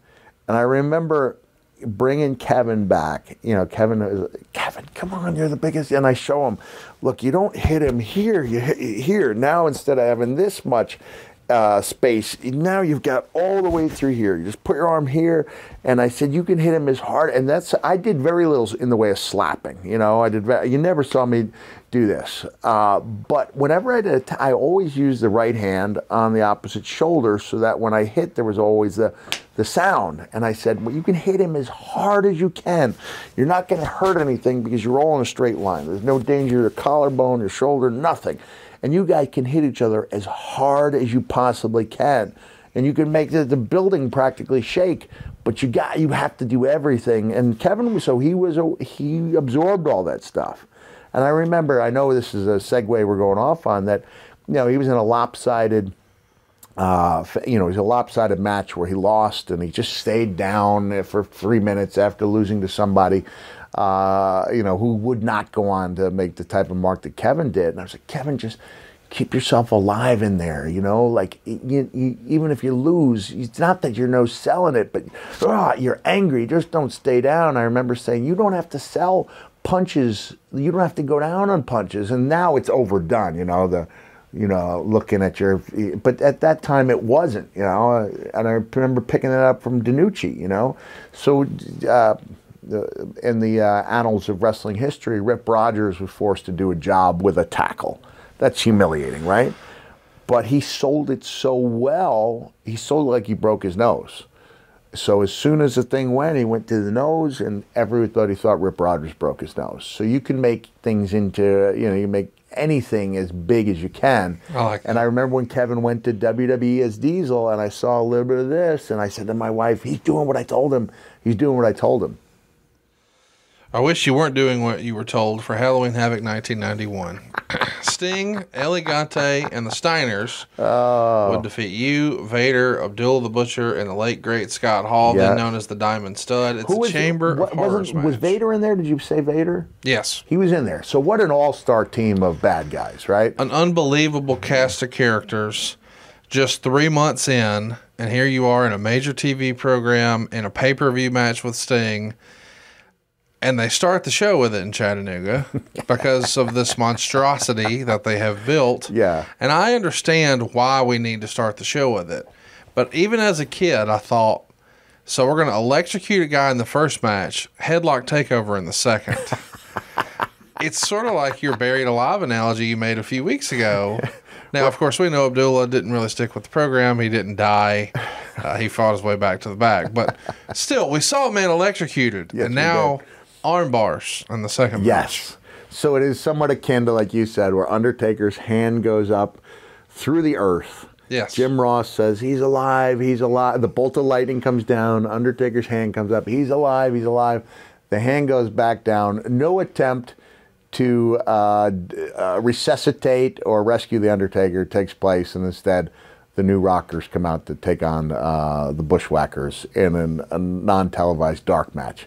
It's something like that. But like you said, this is a monstrosity, right? Yes. This is a Chamber of Horrors. It's I never did an Elimination Chamber, but it's something like that, right? It's we're going to have, it's a weird cage where it kind of leans in, and there's these spooky things hung around, and there's this switch that one team is going to put the other guy in the electric chair, and then they'll throw the switch. Of course, the damn switch kept falling on its own. Down. I have to pretend I don't see it fall down. I do remember that Sting threw some kind of big wooden board or door or something, and you can see my eyes following it as it goes up. And instead of bringing my hands up or blocking it, I follow it all the way down, come up with the crimson mask. Like I could see how a fan might say, shouldn't he have seen that guy? Yeah, I guess I should have, but. It's also head-to-head with Game 7 of the World Series. Whoa. It's like the worst timing for a pay-per-view ever. I'm sure we'll talk about it in other great detail, but... but you know what? There's a couple significant things about it. Nick Patrick, referee, was wearing the referee cam. Yeah. And so you got some unique looks. And I did, when I was thrown into the ropes, I did kind of a handspring over the top rope with the idea that I would hit the chamber upside down, which I did. I don't know if they caught it or not, but it was the only time I ever took that bump. I don't ever suggest anyone does, because then you just have what happens to your body after it hits. Well, it's probably going to fall down and land on your head. So please, if you're listening at home, there's a reason why I only did that once. And my answer, whenever I'm asked about the Chamber of Horrors, I always reply, well, there's a reason why there was no Chamber of Horrors 2, right? Yeah. It was a disaster. I had to climb up there. I had to pretend that I didn't know that Rick Steiner was reversing Abdullah. He kind of gave him a standing belly-to-belly into the wheelchair. And then, this part, Abdullah was selling it, right? Like, he was really cooking. It looked really cool. And then they brought down the ghouls to carry him off. The ramp wasn't set up correctly. Abdullah then fights off the ghouls, and we have a classic on our hands. That's one word for it. But within the confines of that awful match, there was a lot of good stuff. Oh, there was a lot of great stuff in there. It was just a harebrained idea. Yeah. And what makes me laugh about it most of all is as you recount the story of taking that upside down bump into the cage, I feel like we've heard a story like that before where, and then I was just going to headbutt this crate. Well, what happens when your head goes through the wood? Conrad, I never thought of that. Never thought of it. Not for a split second. I was so focused on that image in my mind. Going to go through it. Did you ever start thinking about the impact after the move, or was it always just the spectacle and we'll deal with that later? Well, I did have the Foley risk-reward ratio analysis, which in large part kept me safe, made me feel like the reward was worth the risk. But I'll go out and say 24 times over the course of a 15-year full-time career, and then, of course, the comebacks, there was probably 24 times, with the cell match being one of them, that you threw caution to the wind and hoped for the best. Being as smart as you are, though, there has to be a part of your almost a protective device just within your brain where you're like, I'm not going to allow myself to think about that, right? Yes, you try to block it out, and keeping in mind that by bringing these wide variety of bumps to the table, I was able to avoid things that I did think were dangerous, that I wasn't sure I could do. So you did not see me often taking the German suplex. Right. So the back suplex, it underwent an evolution from where Dory Funk Jr. would pick a guy up, drop him on his back in Japan, and would get an amazing reaction. And then that, became the Saito suplex. Saito suplex took that up a couple levels. When Dr. Death, Steve Williams, started doing the backdrop driver, I was still watching All Japan Wrestling when I was in WCW, and I would jump up out of my chair, cover my eyes, because I know this is real danger. A real danger. And Doc later told me, he says, brother, they're lining up to take that bump. In Japan, they wanted to prove point of pride. Point of pride. And I would look and I would see like Kenta Kobashi, you'd get that forearm up there. So but then on the Foley risk-reward ratio analysis, way too much risk. Agree. Very little margin for error. And we've seen, now as June rolls around, Big E is doing a lot better. But yeah. Man, if he didn't have that musculature in his neck, he'd have been in real trouble. He'd have been in real trouble. So anytime you are going backwards or over the top, in this case, belly to belly, and it wasn't just the Steiner one, which is a sideways, you're going over the top. Anytime you do it, you're putting this is the Iron Lotus of professional wrestling. Like, you have to have the trust in same way McElroy and Chaz Michael had to trust each other. You're not putting over my my Blades of Glory reference, are you? Did you know you know it? You're just not putting it over. I did not know the names of the characters. I've seen the movie one time. That was enough for me. They did not ring a bell. Okay. I will say this about the suplex, though. I had a few cocktails with Ric Flair once upon a time in Nashville, and Undertaker happened to stop by, and they were talking about the night the streak ended. As everybody knows, I think, as public knowledge, Undertaker got a concussion that night. So Rick is saying, man, what were you thinking? He said, Rick, the last thing I remember is seeing my feet go over my head. Yeah. Because the exact same move you're talking about there, when he's going backwards like that, and you're a big man, you're 300 pounds, and you see your feet in the air, it's going to end poorly. Well, going back to the matches I had with Abdullah against Sting and Rick Steiner. So this is fall of '91, Lakeland, Florida. I remember it. Rick Steiner ends up ringing my bell with a German, and Sting got on his case afterwards. He said, "How could you do this to this guy? He's out there every night. He's putting me over. He does," and he goes, "I thought he was trying to take something on me." Because with Abdullah, you don't have something worked out. I had Rick, I think, in a headlock, And Abdullah's fumbling around. He would, we'd stop off for lunch somewhere, and he would grab a fork and take it with him, and he's going to use it in the match. And I see Abdullah fumbling around, and Rick apparently thought first of all, I'm not somebody who takes things on anyone. If I was going to start doing that, I'm not going to start with Rick Steiner, right? Right. College All-American, badass, shooter. I'm not going to do that to begin with. And so Rick, Sting kind of, he chewed him out a little bit. And I remember driving home. I had Colette with me, and Dewey was a baby, and Colette's mom was with us. And everything felt kind of muted, like I was aware there's music playing. And I came back the next day, and Grizzly Smith is talking to me, and he just looks and he's like, "Are you okay?" And I think so. And, we didn't go to hospitals to check on concussions back in that day. And we didn't know what we know now. We didn't know then what we know now. And I was also fortunate to be in a line of business. You go, look, I can't. Don't hit me in the head. Don't throw me on my head. I can do enough stuff to work around that. But you just worked your way through that concussion. But that was I had a couple working with the British Bulldogs. Was probably my first, and I would say that was I don't know for a fact, but I'm guessing that was one of my first handful of wrestling concussions. Back then, you just said, "Hey, I got my bell rung." Yeah. Is that the phrase? Yeah. So before we get back to Sting, somehow in here you wind up being programmed with Van Hammer. Yeah. I got to ask about a house show match you had November 17th, 1991 at the famed Greensboro Coliseum. It's you and Sting in a steel cage, but during the match, you go backstage for a little prop. I don't think I went backstage. I think I had it in a bag. So tell the story here and the backstory as best as you can. The backstory, I was not at the Ramada when this went down. I did stay at the Ramada. That was the place to go.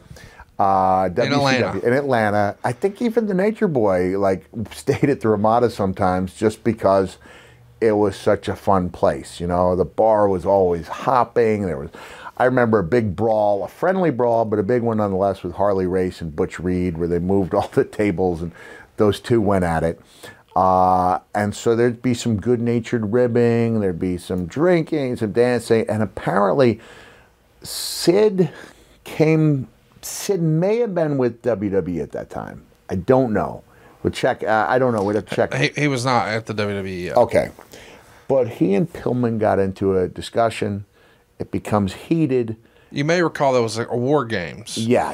And they had an issue there where he goes to flip him up for the power bomb. Pillman hits his head. He's not tall enough. He didn't have the clearance. So he kind of dropped Pillman on his head. Okay. So there's a little bit of some bad blood there. Total accident. I don't think intentionally Sid would have ever. He just didn't know that I couldn't. Yeah. And so Sid went to his car for a weapon, and he came in either in the parking lot or into the Ramada with a squeegee. Alcohol is flowing. These guys are cross. Yeah. Brian Pillman's got a little fight in him. With a squeegee, right? And so Greensboro is one of the wrestling capitals of the world, and it's where a lot of the smart fans of the era congregate. And they've got paper or cardboard squeegees that they've got, and it's kind of funny. It is funny, right? Of course. It's just about 50, say, probably not 50, but even 20 guys with squeegees is pretty funny. Hilarious. And I don't know if I asked Sting. It's something, I don't know if he brought it up or if I asked him, but either way, I'm not going into business on my own by having a squeegee in my bag of goodies. But I do know that Sting is, as a baby face, right? He's a classic, even though he's colorful and all that, he is the classic white meat baby face. White meat baby face. He's not going to show fear. He's going to at least show courage in the face of fear, right? Which is action in the face of fear is what courage is all about. If you're not afraid of it, you haven't done anything, right? So he's going to conquer his fears, but not show it in an outwardly demonstrative fashion until that night in Greensboro. And that night, because in classic wrestler fashion, the bad guy gets some heat, especially in a cage, where you have something you can try to climb. Babyface starts making the comeback. The heel's trying to get away, and the babyface is pulling him back down. And so before the cages, became so athletic, the big payoff would be 3 or 4 times into the cage, rake the head, would come up with some blood, and you've had yourself a good cage match. No matter what took place prior to that. If you can get that in, you've had yourself a pretty satisfying cage match. But in this case, they may be in the no blood era. Can't remember. But I have Sting down, and I go into my bag of goodies, and I come out with a real squeegee, not a cardboard squeegee. And Sting sells it like I might as well have a Thompson machine gun in my hands. He starts trying to climb the cage, and now it's my job. I'm pulling him back down by the tights, and I get in the big blow, and he's selling it like $1 million, and I'm walking around looking at that squeegee, and of course he turns the table. Brother, when Sting got the squeegee away from me, I'd like to think I came up with some blood, like it's deserving of it. But it was the type of thing, maybe we're only getting that amazing reaction from 25 people out of, we probably had 2,000 people in that audience. That was about what we were drawing, maybe a little less than that. But those people were treated to a heck of a cage match. I eventually did the favors, but not before I struck fear into the hearts of the Stinger with a squeegee. When you come back through the curtain, is anybody upset about it? Nah, they loved it. I don't know if Sid was there. Don't know if Sid would have loved it, but I do know that the boys really, and Conrad, you're in a position where when Sting, top guy in the company, he's putting you over, it kind of clears the way for you to work with anybody. And they know that the stuff you're doing is a danger basically to the guy doing it, not to them. So can't speak highly enough about Sting. You end Van Hammer's unbeaten streak at Clash of the Champions 17. I'm so glad you ended that streak. People are still talking about it to this day. It's the premier streak in the history of pro wrestling, right? It's Undertaker and then Van Hammer. Everybody knows that. So your first big match with Sting takes place on November 22nd. But can I just say about Van Hammer, I really enjoyed working with him.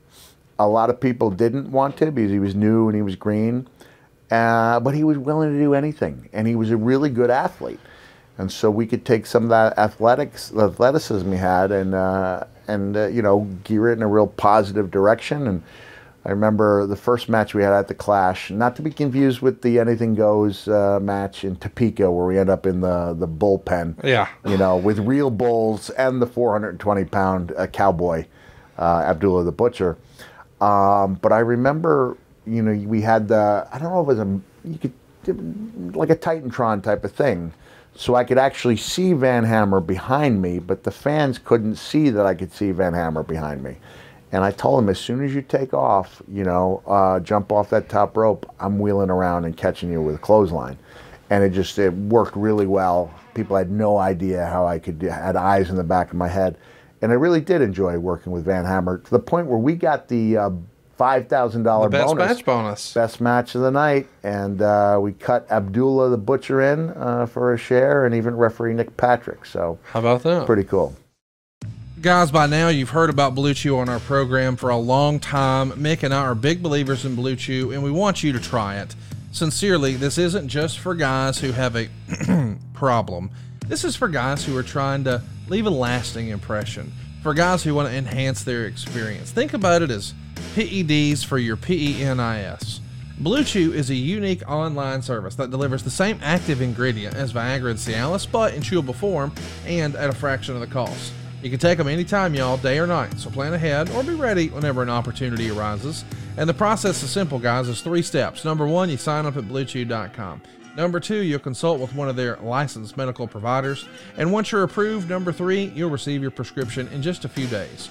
Blue Chew's tablets are made here in the USA. They're prepared to ship directly to your door. And by the way, it's in a discreet package, so don't worry about the mailman knowing your business, okay? The best part, it's all done online. That means you get to skip the awkward conversations. You don't even have to go to the doctor's office. There's no waiting in line at the pharmacy. It doesn't get any easier than this. And I've never recommended Blue Chew to someone and they came back and said, oh, it didn't work. Everybody's like, hey man, thanks for the pro tip. So if you could benefit from extra confidence when it's time to perform, chew it and do it, y'all. Let's have some better sex, shall we? And we've got a special deal for our listeners. Try Blue Chew free and use our promo code Foley at checkout. Just pay $5 shipping. That's BlueChew.com. The promo code is Foley to receive your first month free. Visit BlueChew.com for more details and important safety information. We thank Blue Chew for sponsoring the podcast.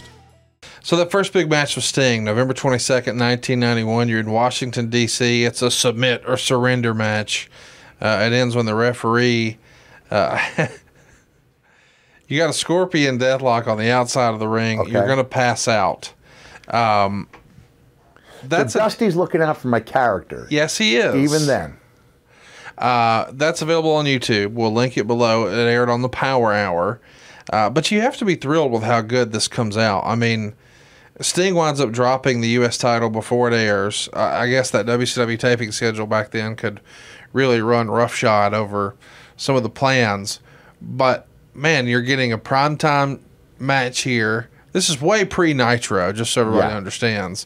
So the syndicated shows are a big doggone deal. Yeah, they are. And obviously Saturday night is the flagship show. And it should be said that before the Monday Night Ratings Wars shone a light on the ratings, WCW was regularly beating WWE as far as WWE's Monday show. It wasn't Raw yet, but it was... Primetime. Primetime. Yeah. We would regularly, and our show was the Saturday night main event. Saturday nights? Just Saturday night. WCW Saturday night. That we were regularly beating them. Yes. But nobody was paying attention because we weren't running head to head. Yeah. And I think a lot of folks said, oh, well, of course they're going to win. They're owned by a television company. Yeah. But whatever. As the year ends... Did you think that was probably going to be the end of you and Sting, or did you think there was more life in this in '92? No, I was really satisfied with what we'd done as far as a blow-off match. I thought the Submit or Surrender was a great blow-off match, and I was really happy with it. And by that point, I'd had good TV matches with a lot of guys. Loved working with Pillman, with Bobby Eaton as a singles. Don't think Bobby was a singles babyface at the time. Steiner. I'd worked with a number of top guys, and I thought they all worked out pretty good. Lex Luger gave his notice at Starrcade that year. Do you think that changed the plans? I mean, if Luger would have stuck around, it feels like him and Sting would have been a natural to keep something going, right? Yeah, because I came in when it was eventually revealed who my benefactor was. Right. It was Luger. Right? And I remember, doing a promo and playing off the Garth Brooks song, Friends in Low Places. I said, Lex Luger has friends in low places who jump from high places, which I thought was a pretty good line. And then Luger was gone. So I don't know if it changed the plans. I really don't know, but I assume it did. Well, you're feuding with Abdullah the Butcher at the start of '92. Abdullah the Booker, had he taken like that? Yeah, Abdullah the Booker. Can you imagine that? A guy literally using a pencil as his gimmick, but instead of using it as a weapon, instead of a fork, he schedules you out of the main. Okay, Abdullah the Booker. What would he put in his forehead if it's not poker chips? An eraser. Yeah, of course. So Sting and Luger are on a collision course for Super Brawl. Just. As a guy in the company, did that feel like a big deal to you that Luger was leaving? Clearly everyone knew he was going to work for Vince. They got a little cute with it. He wound up being part of the WBF first. Yeah. Was that more of a frustration, do you think, of, hey, he's frustrated with how WCW's going, he doesn't like management, or is it something else? He thought the grass was greener with the WWF. Probably. And I wrote an article I was really proud of called Re-Examining Lex Luger and Why He Belonged in the Hall of Fame. I really think over time people have forgotten what a big star he was. Huge. So when I came to WCW, maybe the first or second clash that I was there for was the one where Sting jumped off the ring apron, destroyed his patellar tendon, and he was out for months. 6, 7, 8 months. And Luger, who had just turned heel in July against Barry Windham, when they did like a double turn, he became part of Harley Race's stable. He was Harley's main guy. And so Luger, the babyface turn that he had, now he's got the hot heel turn, and within 2-3 months he's asked to turn back babyface because they need a top babyface without Sting. And I know it's like, yeah, this is I tell talent it's a marathon, not a sprint. Yeah. But in the long-term plans, you know, you need to get as much mileage as you can out of each run you have. Yes. So you need not to squeeze every last drop, but you need to fulfill your potential as a babyface or a heel before the turn takes place. When it's done just for the sake of ratings and to shake things up, it never works out well. And it ends up in a point where a guy like Big Show can turn so many times that Chris Jericho and I can kill a 3-hour flight by counting the turns, not even get to the end of the turns, and keep in mind that was 15 years ago. So guys like that turn a lot. Every turn means a little bit less than the one before it. But Luger, I don't think, got as much mileage out of the heel turn as he could have. Therefore, the babyface turn wasn't what it could have been, even though I was on hand for, you know, show-stopping matches with Flair every single night. I stayed every night. I watched these classics every single night. People can say it was Flair. He could have a match with a broomstick, and he can, but not a 4-star match every night. So I thought Luger was fulfilling his end of the bargain, and I thought he was really good. So when he left, that was a big hole in the lineup. The deal with the broomstick line has always been, too, well, that's not true because the broomstick doesn't pose any sort of credible threat. You can't take a look at Lex Luger and consider him anything other than a credible threat. I mean, just physically, if you drew a wrestler, it might look something like Lex Luger. So much so that when The Wrestler came out, the body for Randy the Ram Ranzeski, I think that was his last name, was Luger. Yeah. It's like, this is what a great wrestler of the 80s looks like. So at the time, the Dangerous Alliance is the top heel faction in WCW. You had been tight with Paul. Was there ever any consideration or talk about you guys maybe getting together? Not that I know of. He really had that good thing going, and a great lineup. That was Bobby Eaton, Larry Zbyszko, Arn Anderson, Stunning Steve Austin, and Medusa, right? Yep. Great lineup, yeah. And Rick Rude. I got to think if the Four Horsemen didn't exist, people still would be talking about that group. The Dangerous Alliance. I mean, because what a faction. It was great. At Super Brawl, you lose to Ron Simmons. Sting is going to win the WCW title from Luger, and it doesn't exactly make it seem like you two are going to come back together. When did you realize, or when were you told they're going to put us back together? I mean, it feels like for you to lose to Ron Simmons and him to win the title, and now you guys are together. I don't know. Did you know that going into Super Brawl? I don't think so. So Vader comes into the picture around this time. He has to, because I know that the storyline we have, it's almost like I'm a hitman for hire. Okay. So, because Jesse Ventura, during the course of the Beach Blast match, was saying Harley Race has to love this. What happened, and I know because Sting told me, we were the only two wrestlers at Vader's celebration of life in Colorado, which surprised me. I think is a little bit sad, given how much Leon did for the business. So Sting was there, I was there, and we had a chance to talk and catch up.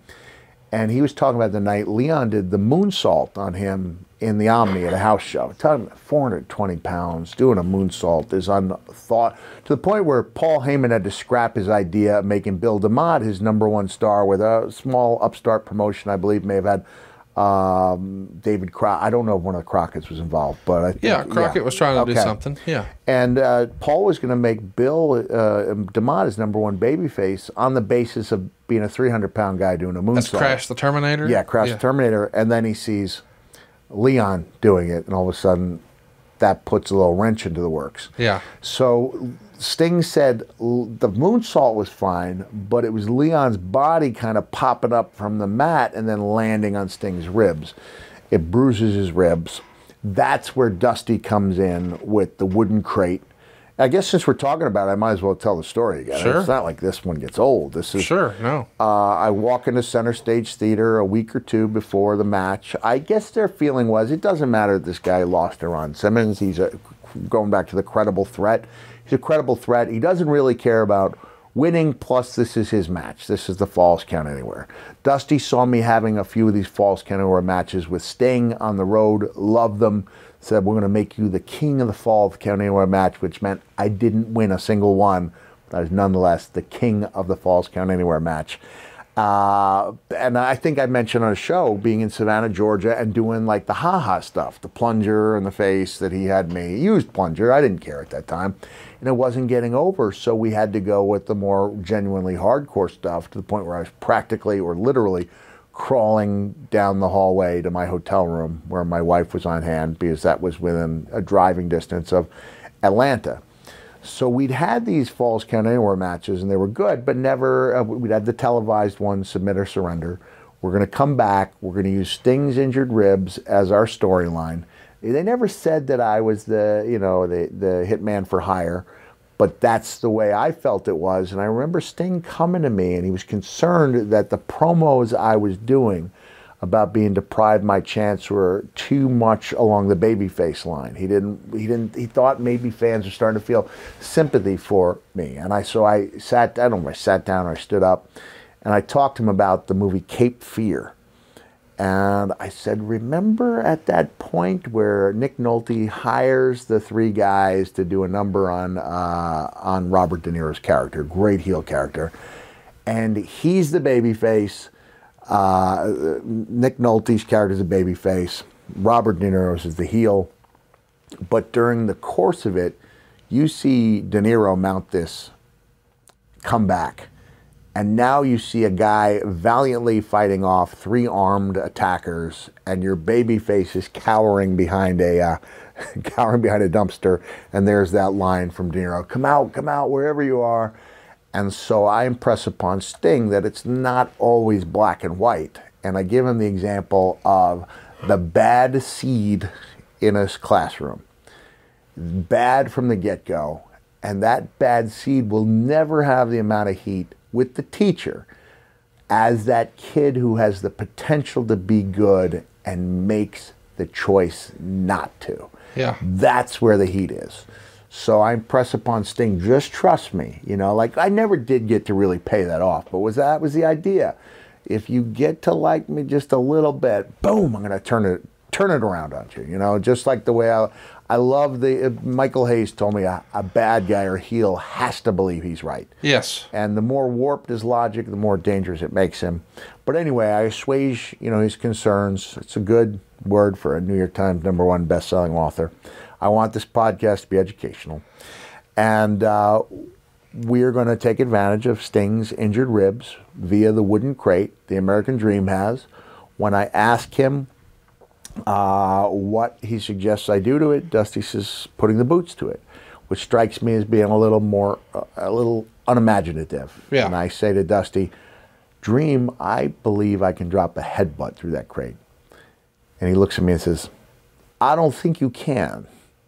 And then I tell him about my visualization process. I'm going to go to a dark part of this arena, and in my mind, if I see this thing 50 times, I'm going to do it. And he puts his hand on my shoulder and he says, for the record, I don't think you can, but I'd like to see you try. And there's me dropping the headbutt, Sting, these are your ribs, this is your future. I go through that thing like a hot knife through butter, never once giving a moment's pause as to what might happen to my head once it goes through that wooden crate. And the answer is, boom, bounces like a basketball.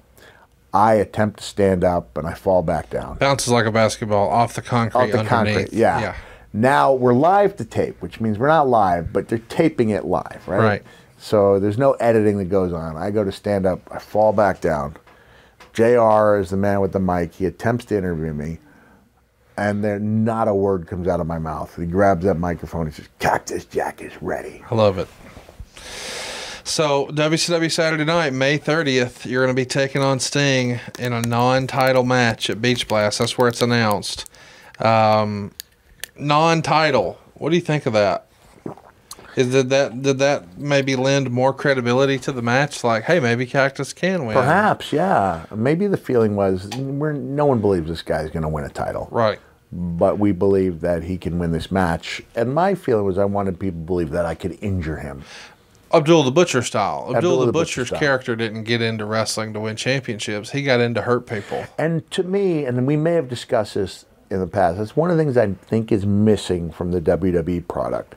is there's no killer heels. It's all guys trying to win matches. Yes. And that's great for most people, but I think you have to have that one Who are guy you scared of? Is who the you're point. afraid of. You're not worried that your favorite is going to lose a match. You're worried that your favorite is going to be Taken out. taken out. And so that's what I tried to bring to the table. This is actually Sting's first big singles match since becoming WCW champion, and it's a non-title match. That feels a little weird, but boy, it's a compliment to you that of anybody he could have worked with, they wanted it to be with you. Yeah, pretty cool. As you said, it's a Falls Count Anywhere match. Does Sting have any reservations about doing that type of match on a big stage? By this point, he's looking forward to it, and he's the guy coming up with ideas. What if we do this? You know, he's really looking forward to it. So can I jump to the first move of the match? Sure, go ahead. It's going to be a reversal into the ropes, outside the ring on the ramp, backdrop. Meltzer would say Cactus took a backdrop on the ramp and a face buster on the ramp. Quite the way to start. When I go to do the Irish whip, for some reason Sting reverses me, and I'm looking way up the ramp at the curtain. I've started out in the wrong position, and I panic, and then he has the presence of mind to turn it around, so it's like kind of like a double whip. And now I'm going to the ropes, and once I take that backdrop knocks the wind out of you, jars you, but at the same time it's really rewarding because I hear that, you know, that applause from the audience, and it also jars me into that alternate reality where I am that guy. I would come in hyped up, but and later on, especially as I'd make my comeback matches in WWE, I would definitely need that shot to jolt me into that alternate reality, but it always helped. So I take that big bump, I take the face buster, and we're off to the races. So let's talk about that for a minute, because I don't think that you've really shared that with us before, but we know that Goldberg back in the day, stupidly, would headbutt his locker to get himself ready. Mm-hmm. But you just said, man, I got that first backdrop and it jarred me. It took the wind out of me. I heard the applause, but then I could really become the character. Did you always try to schedule some sort of big bump early in the match just so you could get in that rhythm? I can't say that I always did. You know, with Edge, it was the cookie sheet. You know, so I can't say that I always had a big move lined up because I know there were things that built up in a more traditional manner, but I liked hot starts. I did because when I was out there, no one was under the impression they were seeing Briscoe and Dory Funk Jr. Or 14 Hurricane Ranas. Yeah. So I liked the idea of coming out heavy and then trying to keep that pace up for however long I'm out there. Did you sometimes do it when you yourself weren't motivated? Like for whatever reason, like you're just like, nah, I'm not feeling it. Well, you know, going back to the match Max Payne and I had with the Nasty Boys, I'm coming off a real lull because I've lost my ear in Germany. I think that this is a gift from the wrestling gods, you know. They do nothing with it. They don't do anything with it. I feel like it's intentional because I feel like if they do something, they know it's going to get over. If I'm cutting promos on Vader surrounding my ear, it's going to be big business, and they don't want that. That's not in the cards. So I'm really down, and to the point where I don't even talk about that match. You know, we don't talk it over. We know the finish, and then Sags or Knobs hits me with a pool cue. You know, pool cue. It's a pool cue, right? The stick. And I realized, like, if I don't start fighting back, these guys are going to eat me alive. And then that turns into a really good match, primarily and partially because I took that shot. So I won't say it was always that way, but often I would have something big. And it didn't hurt. I mean, it did hurt. You know what I mean? Yeah. So here we are. This is going to be one of maybe... at this point, is this the biggest match of your career? Yeah. Beach Blast 92? I mean, you're working with the WCW champ. It's on a freaking pay-per-view. So it's amazing how, you know, as your career starts ascending, everything becomes bigger than anything you've done before. Yeah. So when I have the tryout match with the Steiners, that's the biggest match that I've ever had. When I come back and I come out of the box, I'm literally praying in there. I have a newborn son, you know, my future is ahead of me. And that becomes the biggest moment of my career, you know. And now pay-per-view match against Sting, singles match, no doubt it's the biggest match of my career at that point. It's not without controversy, though. Kip Fry's going to leave WCW. He's replaced by Bill Watts. Were you nervous, anxious, excited? What did you think of that? Well, here's the deal.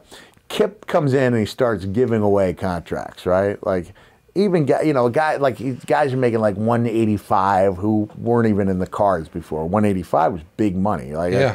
Freebirds got 185, and I remember driving to one of the shows with DDP and Kevin Nash, and Dallas says something. You know what's great about Kip is that what he says is not important. What is important is Kevin's response. He goes, "What's great about Kip is that he's sexy in a shy type of way." These bizarre comments that only Kevin Nash could say. But he leaves, and I'm left with nothing because my contract's not up for another 4 or 5 months. Bill Watts comes in, he starts shredding, shedding overhead to the point where no more catering. I think he may have done it away with the coffee machines. He comes in and he introduces a term to wrestling of at least in my experience, of a seller's market and a buyer's market. It's a buyer's market, meaning you've got nowhere to go. You're going to take what we can give you. I know that when I did have the contract and negotiate, I called WWE, which I did. This is the first year my contract's rolling over, so I did call, and I called every year for 3 years for 1 minute. Be told they're not currently looking for new talent. Then I would tune into Raw and see new characters left and right. So I know that's not in the cards. And the fact that Bill gives me the same deal that I had is seen as a giant success. Of course. He doesn't try to shed it. I talked to him, have a nice day, about Bill's 10 commandments, thou shalt not come off the top rope. He takes the pads away from ringside, which is a benefit to me because now my stuff has no loophole, right? Instead of doing the sunset flip from the second rope to the floor with pads, now I'm doing it on the concrete. I like that. I didn't like the idea that we had to stay until the end of every match. Yeah. This is where Nikita Koloff raises his hand at a meeting and he says, this may have been the same meeting where Bill fines a guy for being 2 minutes early because he shut the door 5 minutes before the meeting is scheduled to start. Close the door, but Bill, we still have 3 minutes. Fine him. That was just the way Bill was. And Nikita Koloff raises his hand. Bill, I understand how important it is to stay to the end of every match, but there are some times we've been on the road for a couple of weeks. It's a Sunday night. We have a chance to get a flight home and spend an extra day with the family. And Bill goes, it's a tough business on families. Okay, let's go. And so it's just no acknowledgement. No acknowledgement. But Bill liked me. He liked me.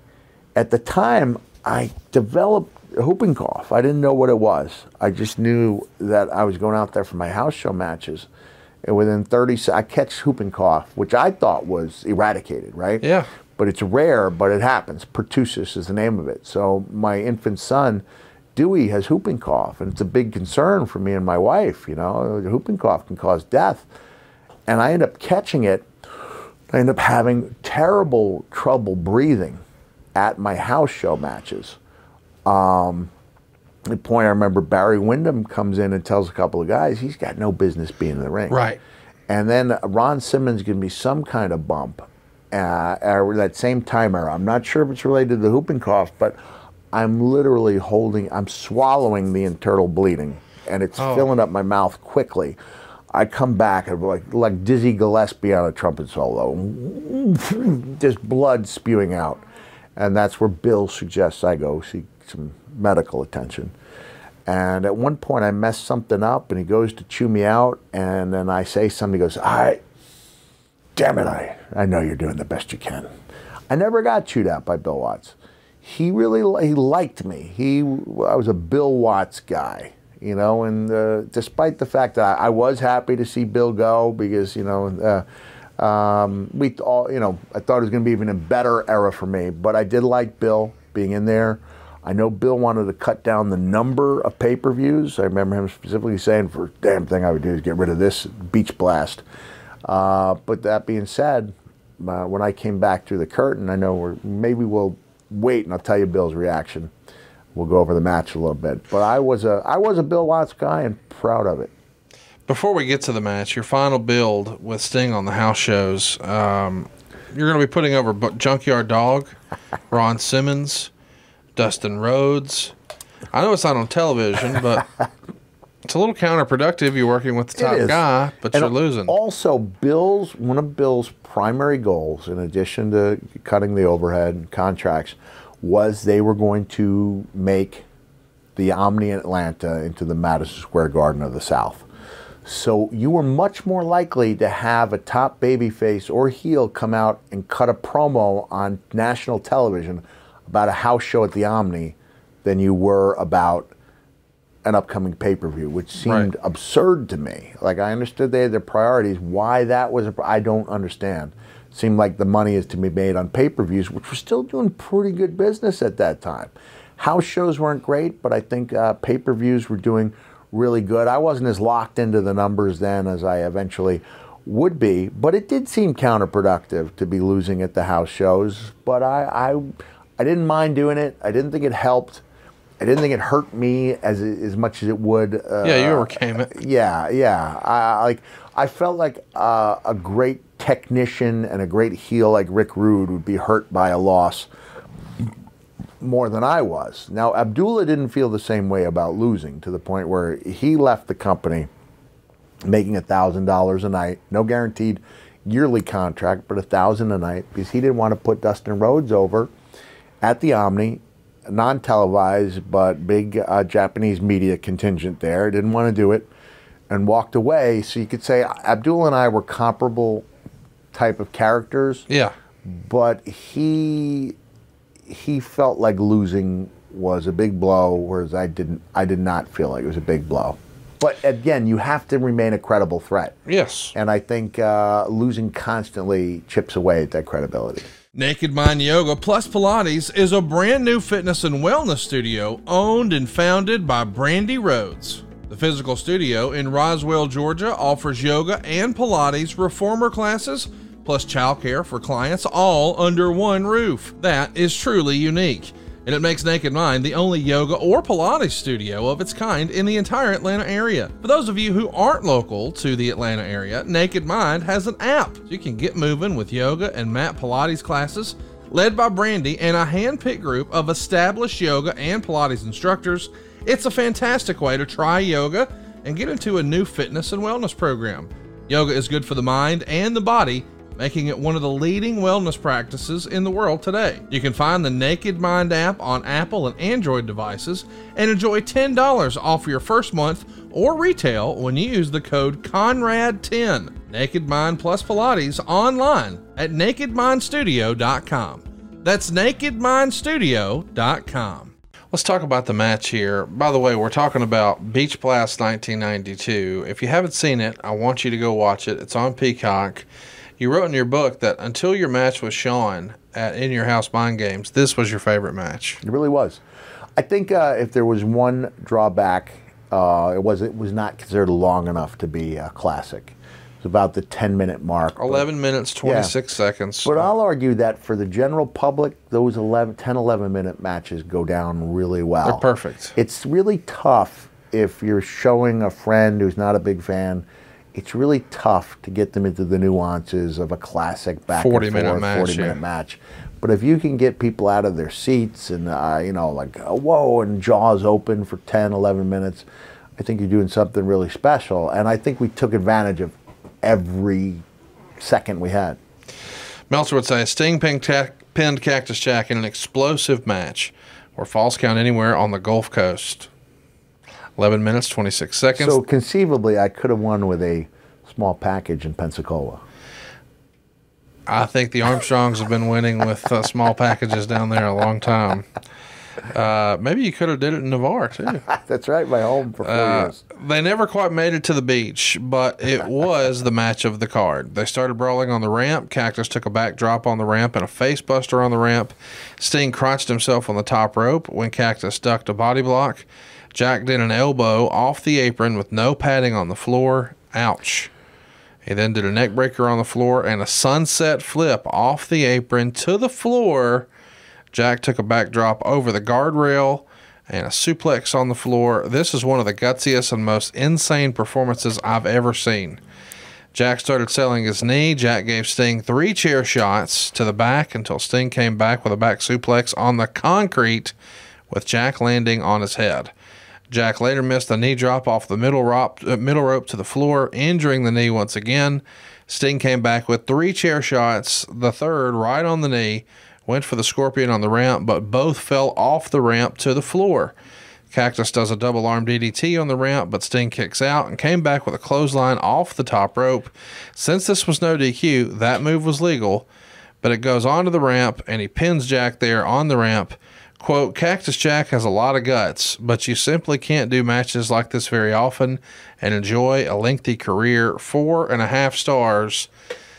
I don't know if it was a match with you and Sting as much as it was a match with you and Concrete. You and Quickcrete had big heat here.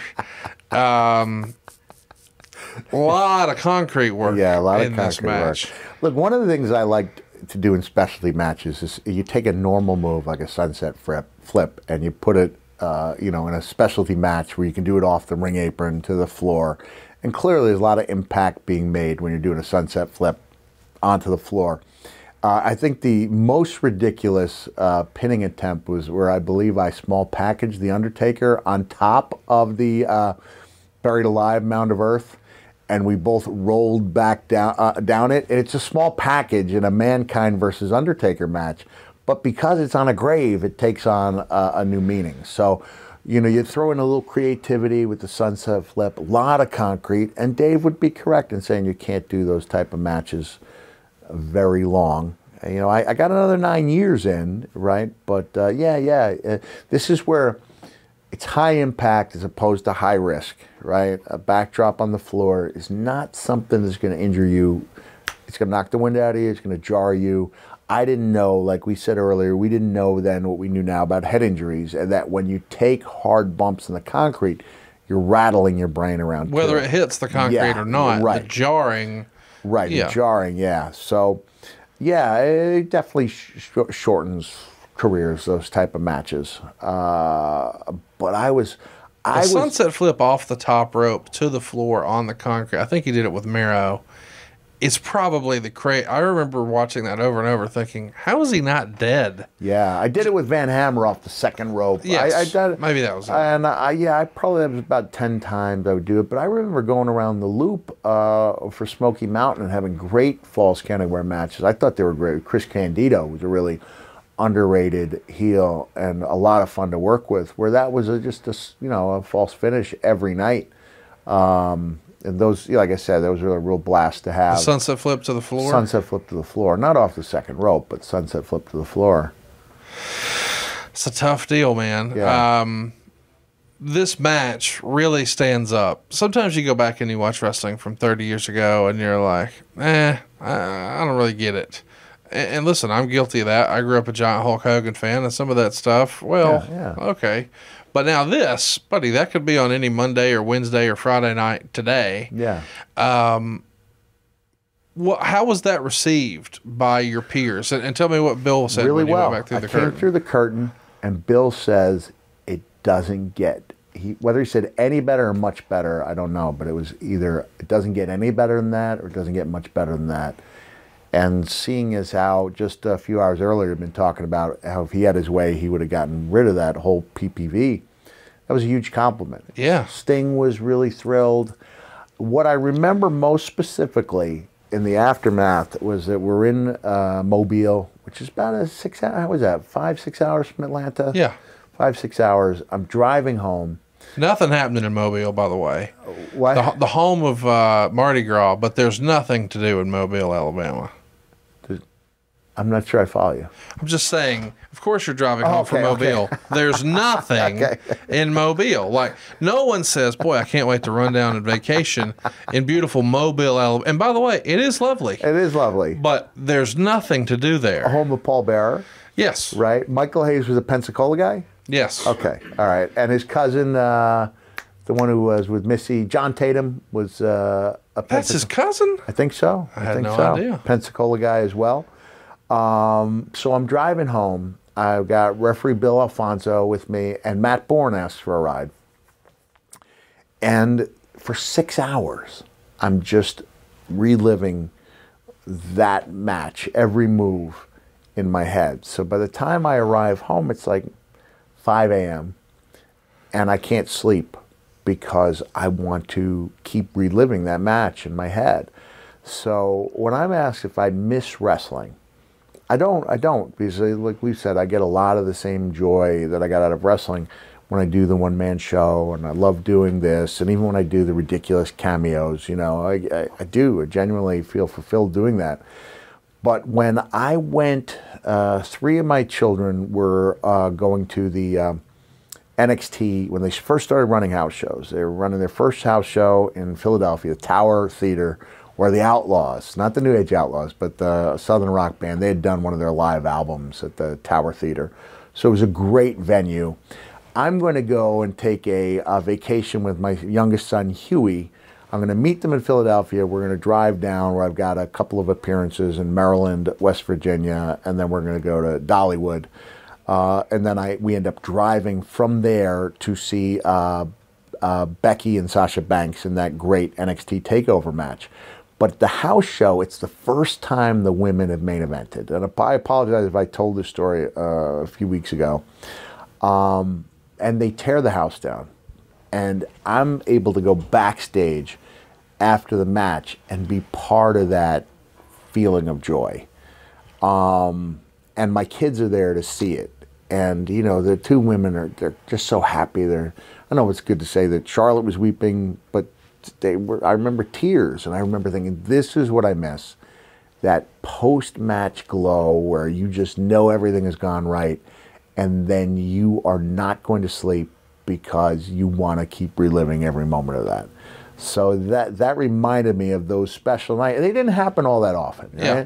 So maybe there were 24 of those matches that I felt that way during the course of my career. This was one of them. And it didn't necessarily have to be a pay-per-view or even a TV. It could be a house show. Because at that time, you know, most guys went as hard out, or not everybody, but some of us went as all out on the house shows as we did on the pay-per-views. And when you felt that, when you'd done something special, that was more telling than the number of stars you would get. Yeah. But it was how it made you feel. Yes. And that was a driving force. You know, of course, we wanted to make a good living. And at that point, I said $3,000 a week was a lot of money then. You could argue it still is, but it was more about feeling that way after a match. Well, I encourage everybody to go check it out. I mean, Dave isn't entirely wrong there at the end about it shortening your career, but I know you were super happy with it. Is this match still one of your favorites? It's in the top 10 for sure, probably 5 or 6. Yeah. Are you surprised you didn't have another run with Sting, considering the success of how well that match was received? Bill left shortly after, right? Yep. Ole came in, Eric Bischoff was there, but Ole was back in the mix. And, yeah, I was kind of relegated to, you know, mid-card duty pretty shortly after. We still managed, I mean, I still had another 2 years with the company. And I had the great matches with Vader. Yep. Dusty was still involved. I can't remember the exact hierarchy.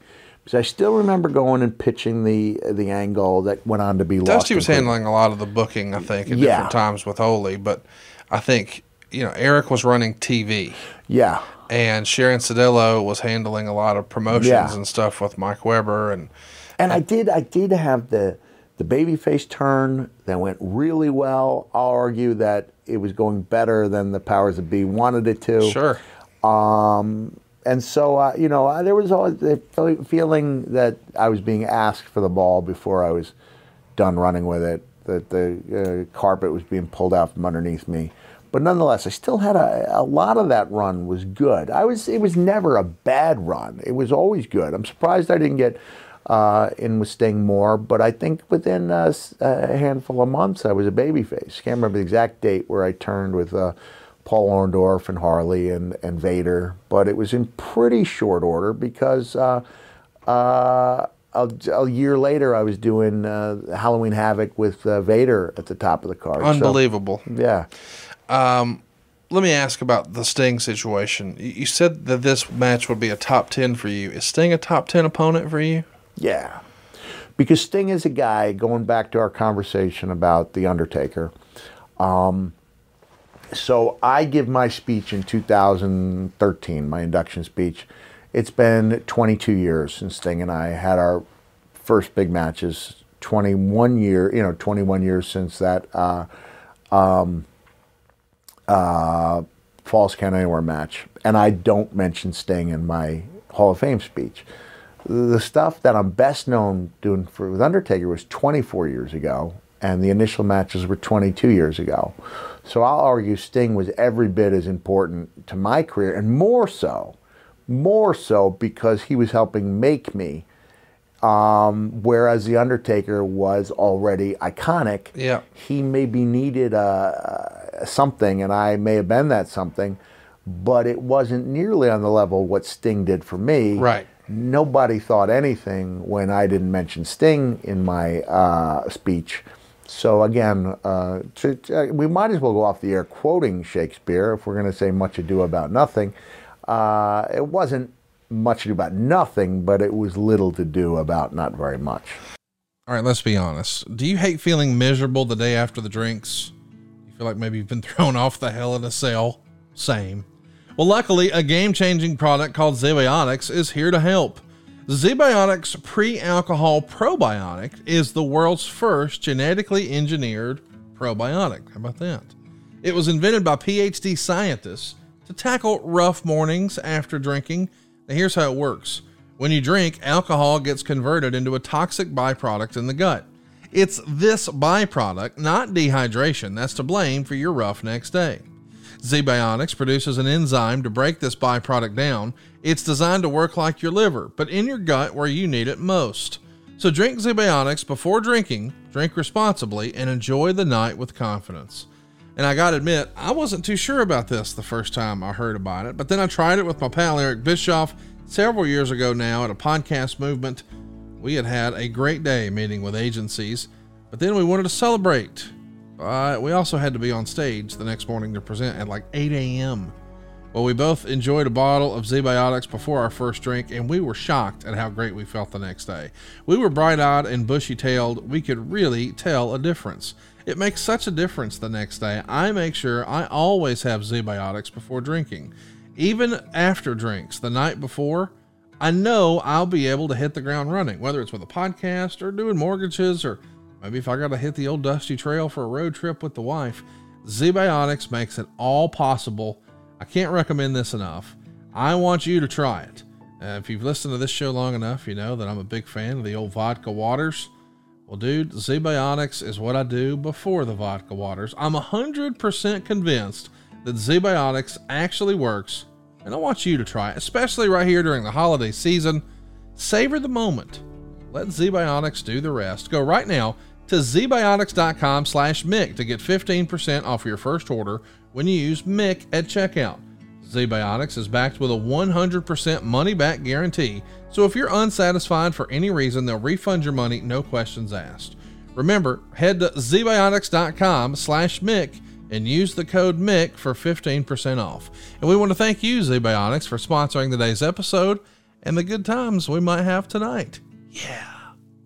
Well, there's a lot going on at cameo.com/Mick Have we Foley. hit that moment now? It's our favorite part of the show. Okay. By the way, this is definitely not a plug. Oh my gosh, look who it is. We forgot about Mr. Sacco. We have the Super Sacco sale going on. Super Sacco sale. Super Sacco sale, June 1st through June 7th through Pro Wrestling Tees, where you get not only the signed sock, but the certificate of authenticity.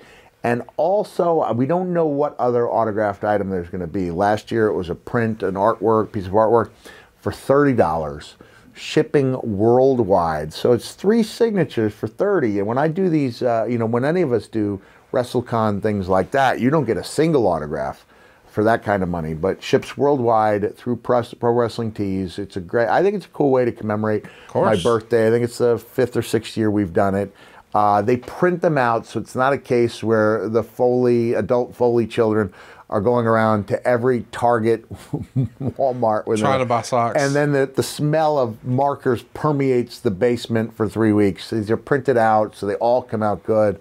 Signature looks nice. So I just want to point out, go to ProWrestlingTees.com or follow me on Twitter.com/RealMickFoley, Facebook.com/RealMickFoley. So we got that in. I'm glad we did. And also, go to the same thing, realmickfoley.com, the website, because I've got a bunch of the live shows coming up. You're all over the place I'm these really days. excited about it. It's been a great run for me. I'm winding down to the end of my U.S. shows, and then we're going to hit Canada. We're going to hit Australia, I believe. Wow. Maybe the U.K. and Ireland. But I've got dates in Syracuse, New York is going to be my birthday, June Wow. 7th. I haven't performed my birthday in many, many years. I think Cuba, New York is another one, another upstate town. Albany, New York. West Nyack, New York, where unfortunately my college girlfriend cannot make the show, but she did make the one I had 8 years earlier. And I thought, how cool is this? That someone I have only seen once or twice in the last 30 years thinks enough of me to attend with her husband. Wow. And then is having a great time despite not being a wrestling fan. So she will not be in attendance, but it's going to be a lot of fun. And Does her new husband know that you're nicknamed the Hardcore Legend? Because he may not. That's the reason she may not be coming back. The Hardcore Legend. I don't know what that means, but we're leaving. apparently, for the adults out there, don't let your children Google hashtag Hardcore Legend. No. Because there's another line of business that could be confused in. So I do have the copyright to Hardcore Legend. Thanks to our friend Mike Dawkins, secured it for me. He's everywhere. So now the business at hand.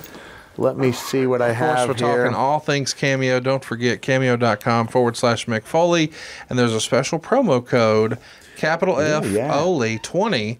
That's Foley 20 with a capital F. You get a special deal there. Be sure to do it on the website, though. Don't do it on the app on your phone. Apple's going to take a big bite of the, Apple. They sure will. Yeah, So, they will. Cameo.com on your computer. Cameo.com/McFoley. And that promo code Foley20 gets you an extra special deal. Hey, listen, I know I did a little bit of my way, but Yeah. I did not do it with music, right? Right? Okay, so this woman's 75 years old. Wow. I don't think, and I'll do Dude Love singing Have Yourself a Merry Little Christmas. Or should I go out there at the risk of offending Donna, who's 75, with something that could take a turn for the worse? So tell me what you I'm think. going with the second one, Mick. Second one, okay, let's see. This is, we're live here. We're going to go for it and see what happens here. All right, so... In case you're not familiar, Mick is the best there is, the best there was, the best there ever will be at Cameo. I'm the Bret Hart of Cameo. Thanks to, I think word's gotten around. People can go and compare. They go to cameo.com. First of all, you can look at the reviews. Yes. And you can see. You have more than anybody, I right? have over 4,000. Yeah. And the next closest next closest athlete or wrestler has less than 2,000. Wow. So I'm really happy about that. I do try to put a lot into it. And then you can check out the videos as well. I do try to come up with some songs. This is one I've used very rarely. I've used it a couple times as a Valentine's song, a couple times for Christmas, but it's going to be a birthday song here involving a classic. Hold on. All right. And I believe there might be some tears before things take a turn for the worse. Okay. So hold on a second. Hamilton, Ontario. All right. Spain. Okay.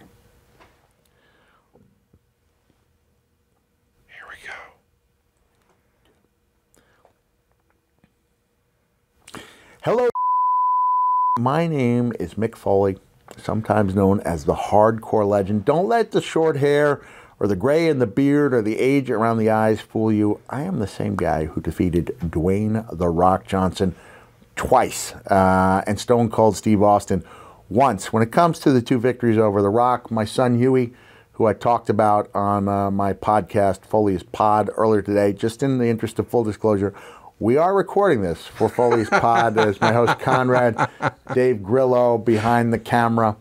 My son, Huey, he can get on my case. And to this day, he says that my two victories over Dwayne Johnson are the two least realistic things to ever happen in wrestling. That's covering a lot of territory. But nonetheless, it was believable if you were watching at the time. and I believe you were because and tell me you have been a big fan for a long time, a lifelong wrestling fan, and thinking what better way to celebrate 75th birthday than with a cameo video from her all-time favorite wrestler. Then it turns out Austin's not on Cameo, neither's Rock. You took a look at the Nature Boy Ric Flair's price and you said, woo, that's a little more than I wanted to spend. Not arguing it's not worth it. Because Rick, he delivers the goods, he does. For sure. He cuts that wheeling, dealing, kiss stealing, son of a gun promo like no other. But in this case, you settled for me, and I'm sure glad that you did. I know you were born in Hamilton, Ontario. You worked in Switzerland and Spain, and now you're retired with your husband in tiny Beaver Harbor, New Brunswick, the sardine capital of the world. So I just learned something. I just thought that Sardinia was the I don't know. But New Brunswick, Prince Edward Island is the muscle capital of the world, I believe. So just trying to make this educational. I do have a special guest here, and he's going to sing a song. This is a very rarely sung. It is a birthday song, an original Dude Love composition. It goes to the tune of a very famous song. Get the tissues out. It's going to be an emotional ride as I introduce you to the hippest cat in the land. He is, oh, that's right. It is none other than Dude Love. Yes, and I am sending you birthday greetings of peace, love, and understanding. The heartfelt hope that this 75th birthday will be the happiest, the grooviest, downright most enjoyable in the history of mankind. And because it's a special occasion, I'm offering up a special tune. Oh, yes, indeed. Feel that groove as the Dude takes you on a little musical journey in the key of F, which I believe is the most beautiful of all keys. Have yourself a happy little birthday. Though my budget's tight, next year, Dude, we'll throw a party that is out of sight.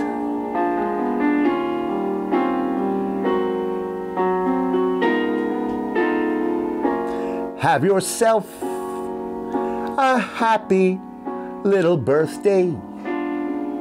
What's that on your face? A frown. Next year, Dude, we'll try to turn it upside down.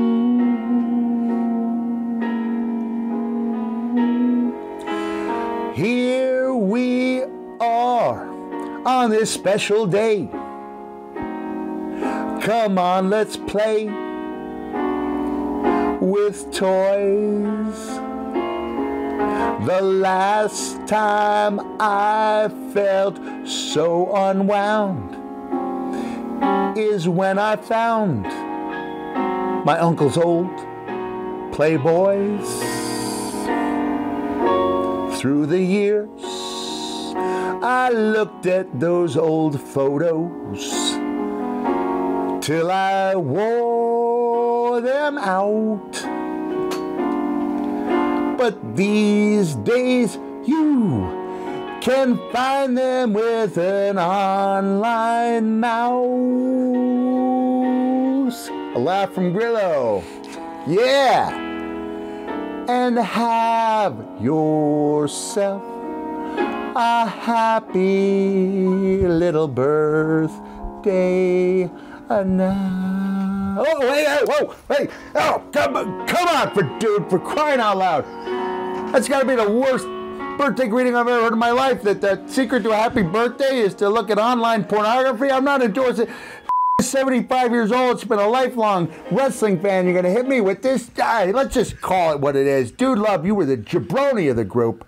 You didn't do a damn thing besides winning Stone Cold, tag team gold with Texas' own homegrown Chrome Dome, Stone Cold Steve Austin. But you know what? I'm going to channel my inner Vince McMahon. Dude Love, you're fire. This is the hardcore legend. What do you think, guys? How did you like that song? Hey! Yeah. All right. Now we're going to see a big influx of requests for that song now that you are on Foley is Pod. Thank you so much for being a huge fan. I'm going to be up in Canada sometime in the fall, so please check me out there. Check out realmickfoley.com. Would be a real honor to see you. I'm going to tell my people to get me a booking in Beaver Harbor, New Brunswick. That's right. I'll be up in Nova Scotia May 28th. Maybe we can make that happen. Wishing you the very best. Thanking you so much for thinking of me and also for thinking of me to make this birthday nice. Huh? How about that, dude? It's marked as private. Oh, no. Oh, no. I'll have to ask her if I have the ability. And then if not, then what we can possibly do is creatively beep out her name and the town. You know what? Everybody's going to be happy. Yeah. And Ted DiBiase said everybody's got a price. Everybody does have a price. So this might cost me a little cash, but we need to get this on the air. We need this on the air. We want this on the air. I just want to have that in there, and we bleep out her name, but you still get to say Tiny Beaver, which is just something I never imagined words would touch when you and I were doing a podcast. But yeah, here we are. There was a little beaver, a well-known little person worker, but Tiny Beaver, yeah, Tiny Beaver. One better than little, I would say. No, it's not. No, that's sorry. Let's just beep that whole thing out, okay? Well, my reaction to it. There's a T-shirt I saw an old lady wear once, and I'll change the words around a little bit because we're family friendly for the most part. Yeah. Although you can't tell this show. And her shirt said, "Old beaver's better than no beaver." And you're talking to a man who always liked the older ladies. Always liked the older ladies. My wife is old. She's my senior. Is she really? Yeah, she's 7.5 years older than me. My wife's 5 years older than me. How about that? Celebrating our 30th anniversary. And we're both wearing sweatpants today. We have a lot in common today. We're doing good.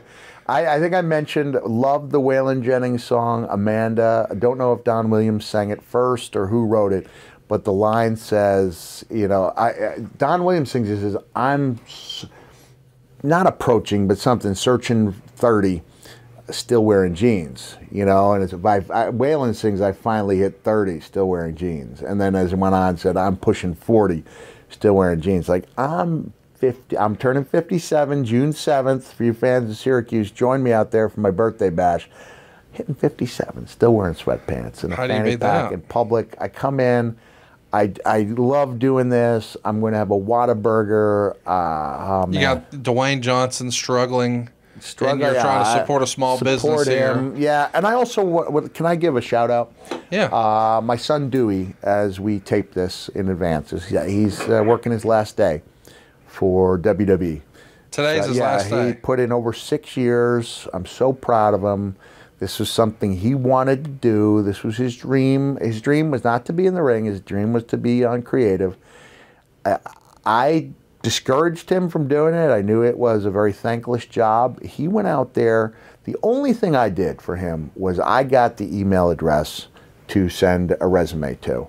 Got to give credit. Vince Russo helped get my son on the board because he had Dewey on his podcast talking about his ideas. And wow. Russo, whether you love him or don't love him, can't argue. He's had some great ideas, and yeah. I think he knows talent when he sees it. So he endorsed my son. But I'm so proud of him. It's a shame that it's ending, but I'd been encouraging him to leave. It's a really, really tough job. It's a grind. It's a grind. Nobody comes back after a great promo and seeks out the writer. No. But people are free to blast them, and I've talked about how bullet points are better than written but it is what it is. And I've seen guys' talent interact. Finn Balor comes to mind immediately. He must have told me 5 times over the years how much he enjoyed working with my son. Wow. So I just want to conclude by telling my son Dewey, I'm so proud of you. I love you, and we're looking forward to spending more time with you. Do you think he's got the wrestling bug out of his system now? You never get it out. That's what I was going to say. You are Don Corleone, and just when you think you're out, they drag you back in. So I'm just saying somebody like that who's got a proven track record and would probably operate better with less constraints. I'm not saying let him win the world title. He's not going to do a Vince Russo. But I'll be doggone, he could do twin magic with Samoa Joe. You know, I don't know if you've ever seen the similarities between my son and Samoa Joe. Always wanted to have my son roll out from under the ring with the big trunks on, so we can maybe make that happen. Towel around his somewhere. neck, Yeah. And I wouldn't be surprised if he ends up somewhere else, or if Mr. McMahon sees that maybe you don't have to have someone working for you 70 hours a week to be an asset. They pay some people good money, probably more money than my son made working 70 hours, just be a consultant, you know? And he would be a really valuable guy to have writing promos. And so I know I'm his dad, and everybody thinks, you know, highly of their child. But I'm going on what people have told me, and they really like him. I just want to conclude by saying what a great job he did. And if it is the end of his wrestling run, it's been a really great run. I don't know. I think Bill Watts had a son, Micah, who was never on the wrestling end, but was a big boost on the production end. And he's going to do something and make a difference somewhere. I just don't know if it's going to be in wrestling or without, but I wanted to give him a nod. Thank you, Conrad, for giving me this show and believing me. And thanks to everyone who's made it such a big success, including you, Grillo. And hey, if you want to reach out and congratulate Dewey, feel free to send him a cameo at cameo.com/Mick Foley, and make sure you get a good deal. And also, he's on Twitter at Dewey Have To. What a great name! Yeah, Dewey Have To, and they can send him a text if they want, congratulating him. So, thanks a lot. I'm feeling good, and now, We'll see you next week as we'll recap what Mick ate at Whataburger. Whataburger. Right here on Foley is Pod.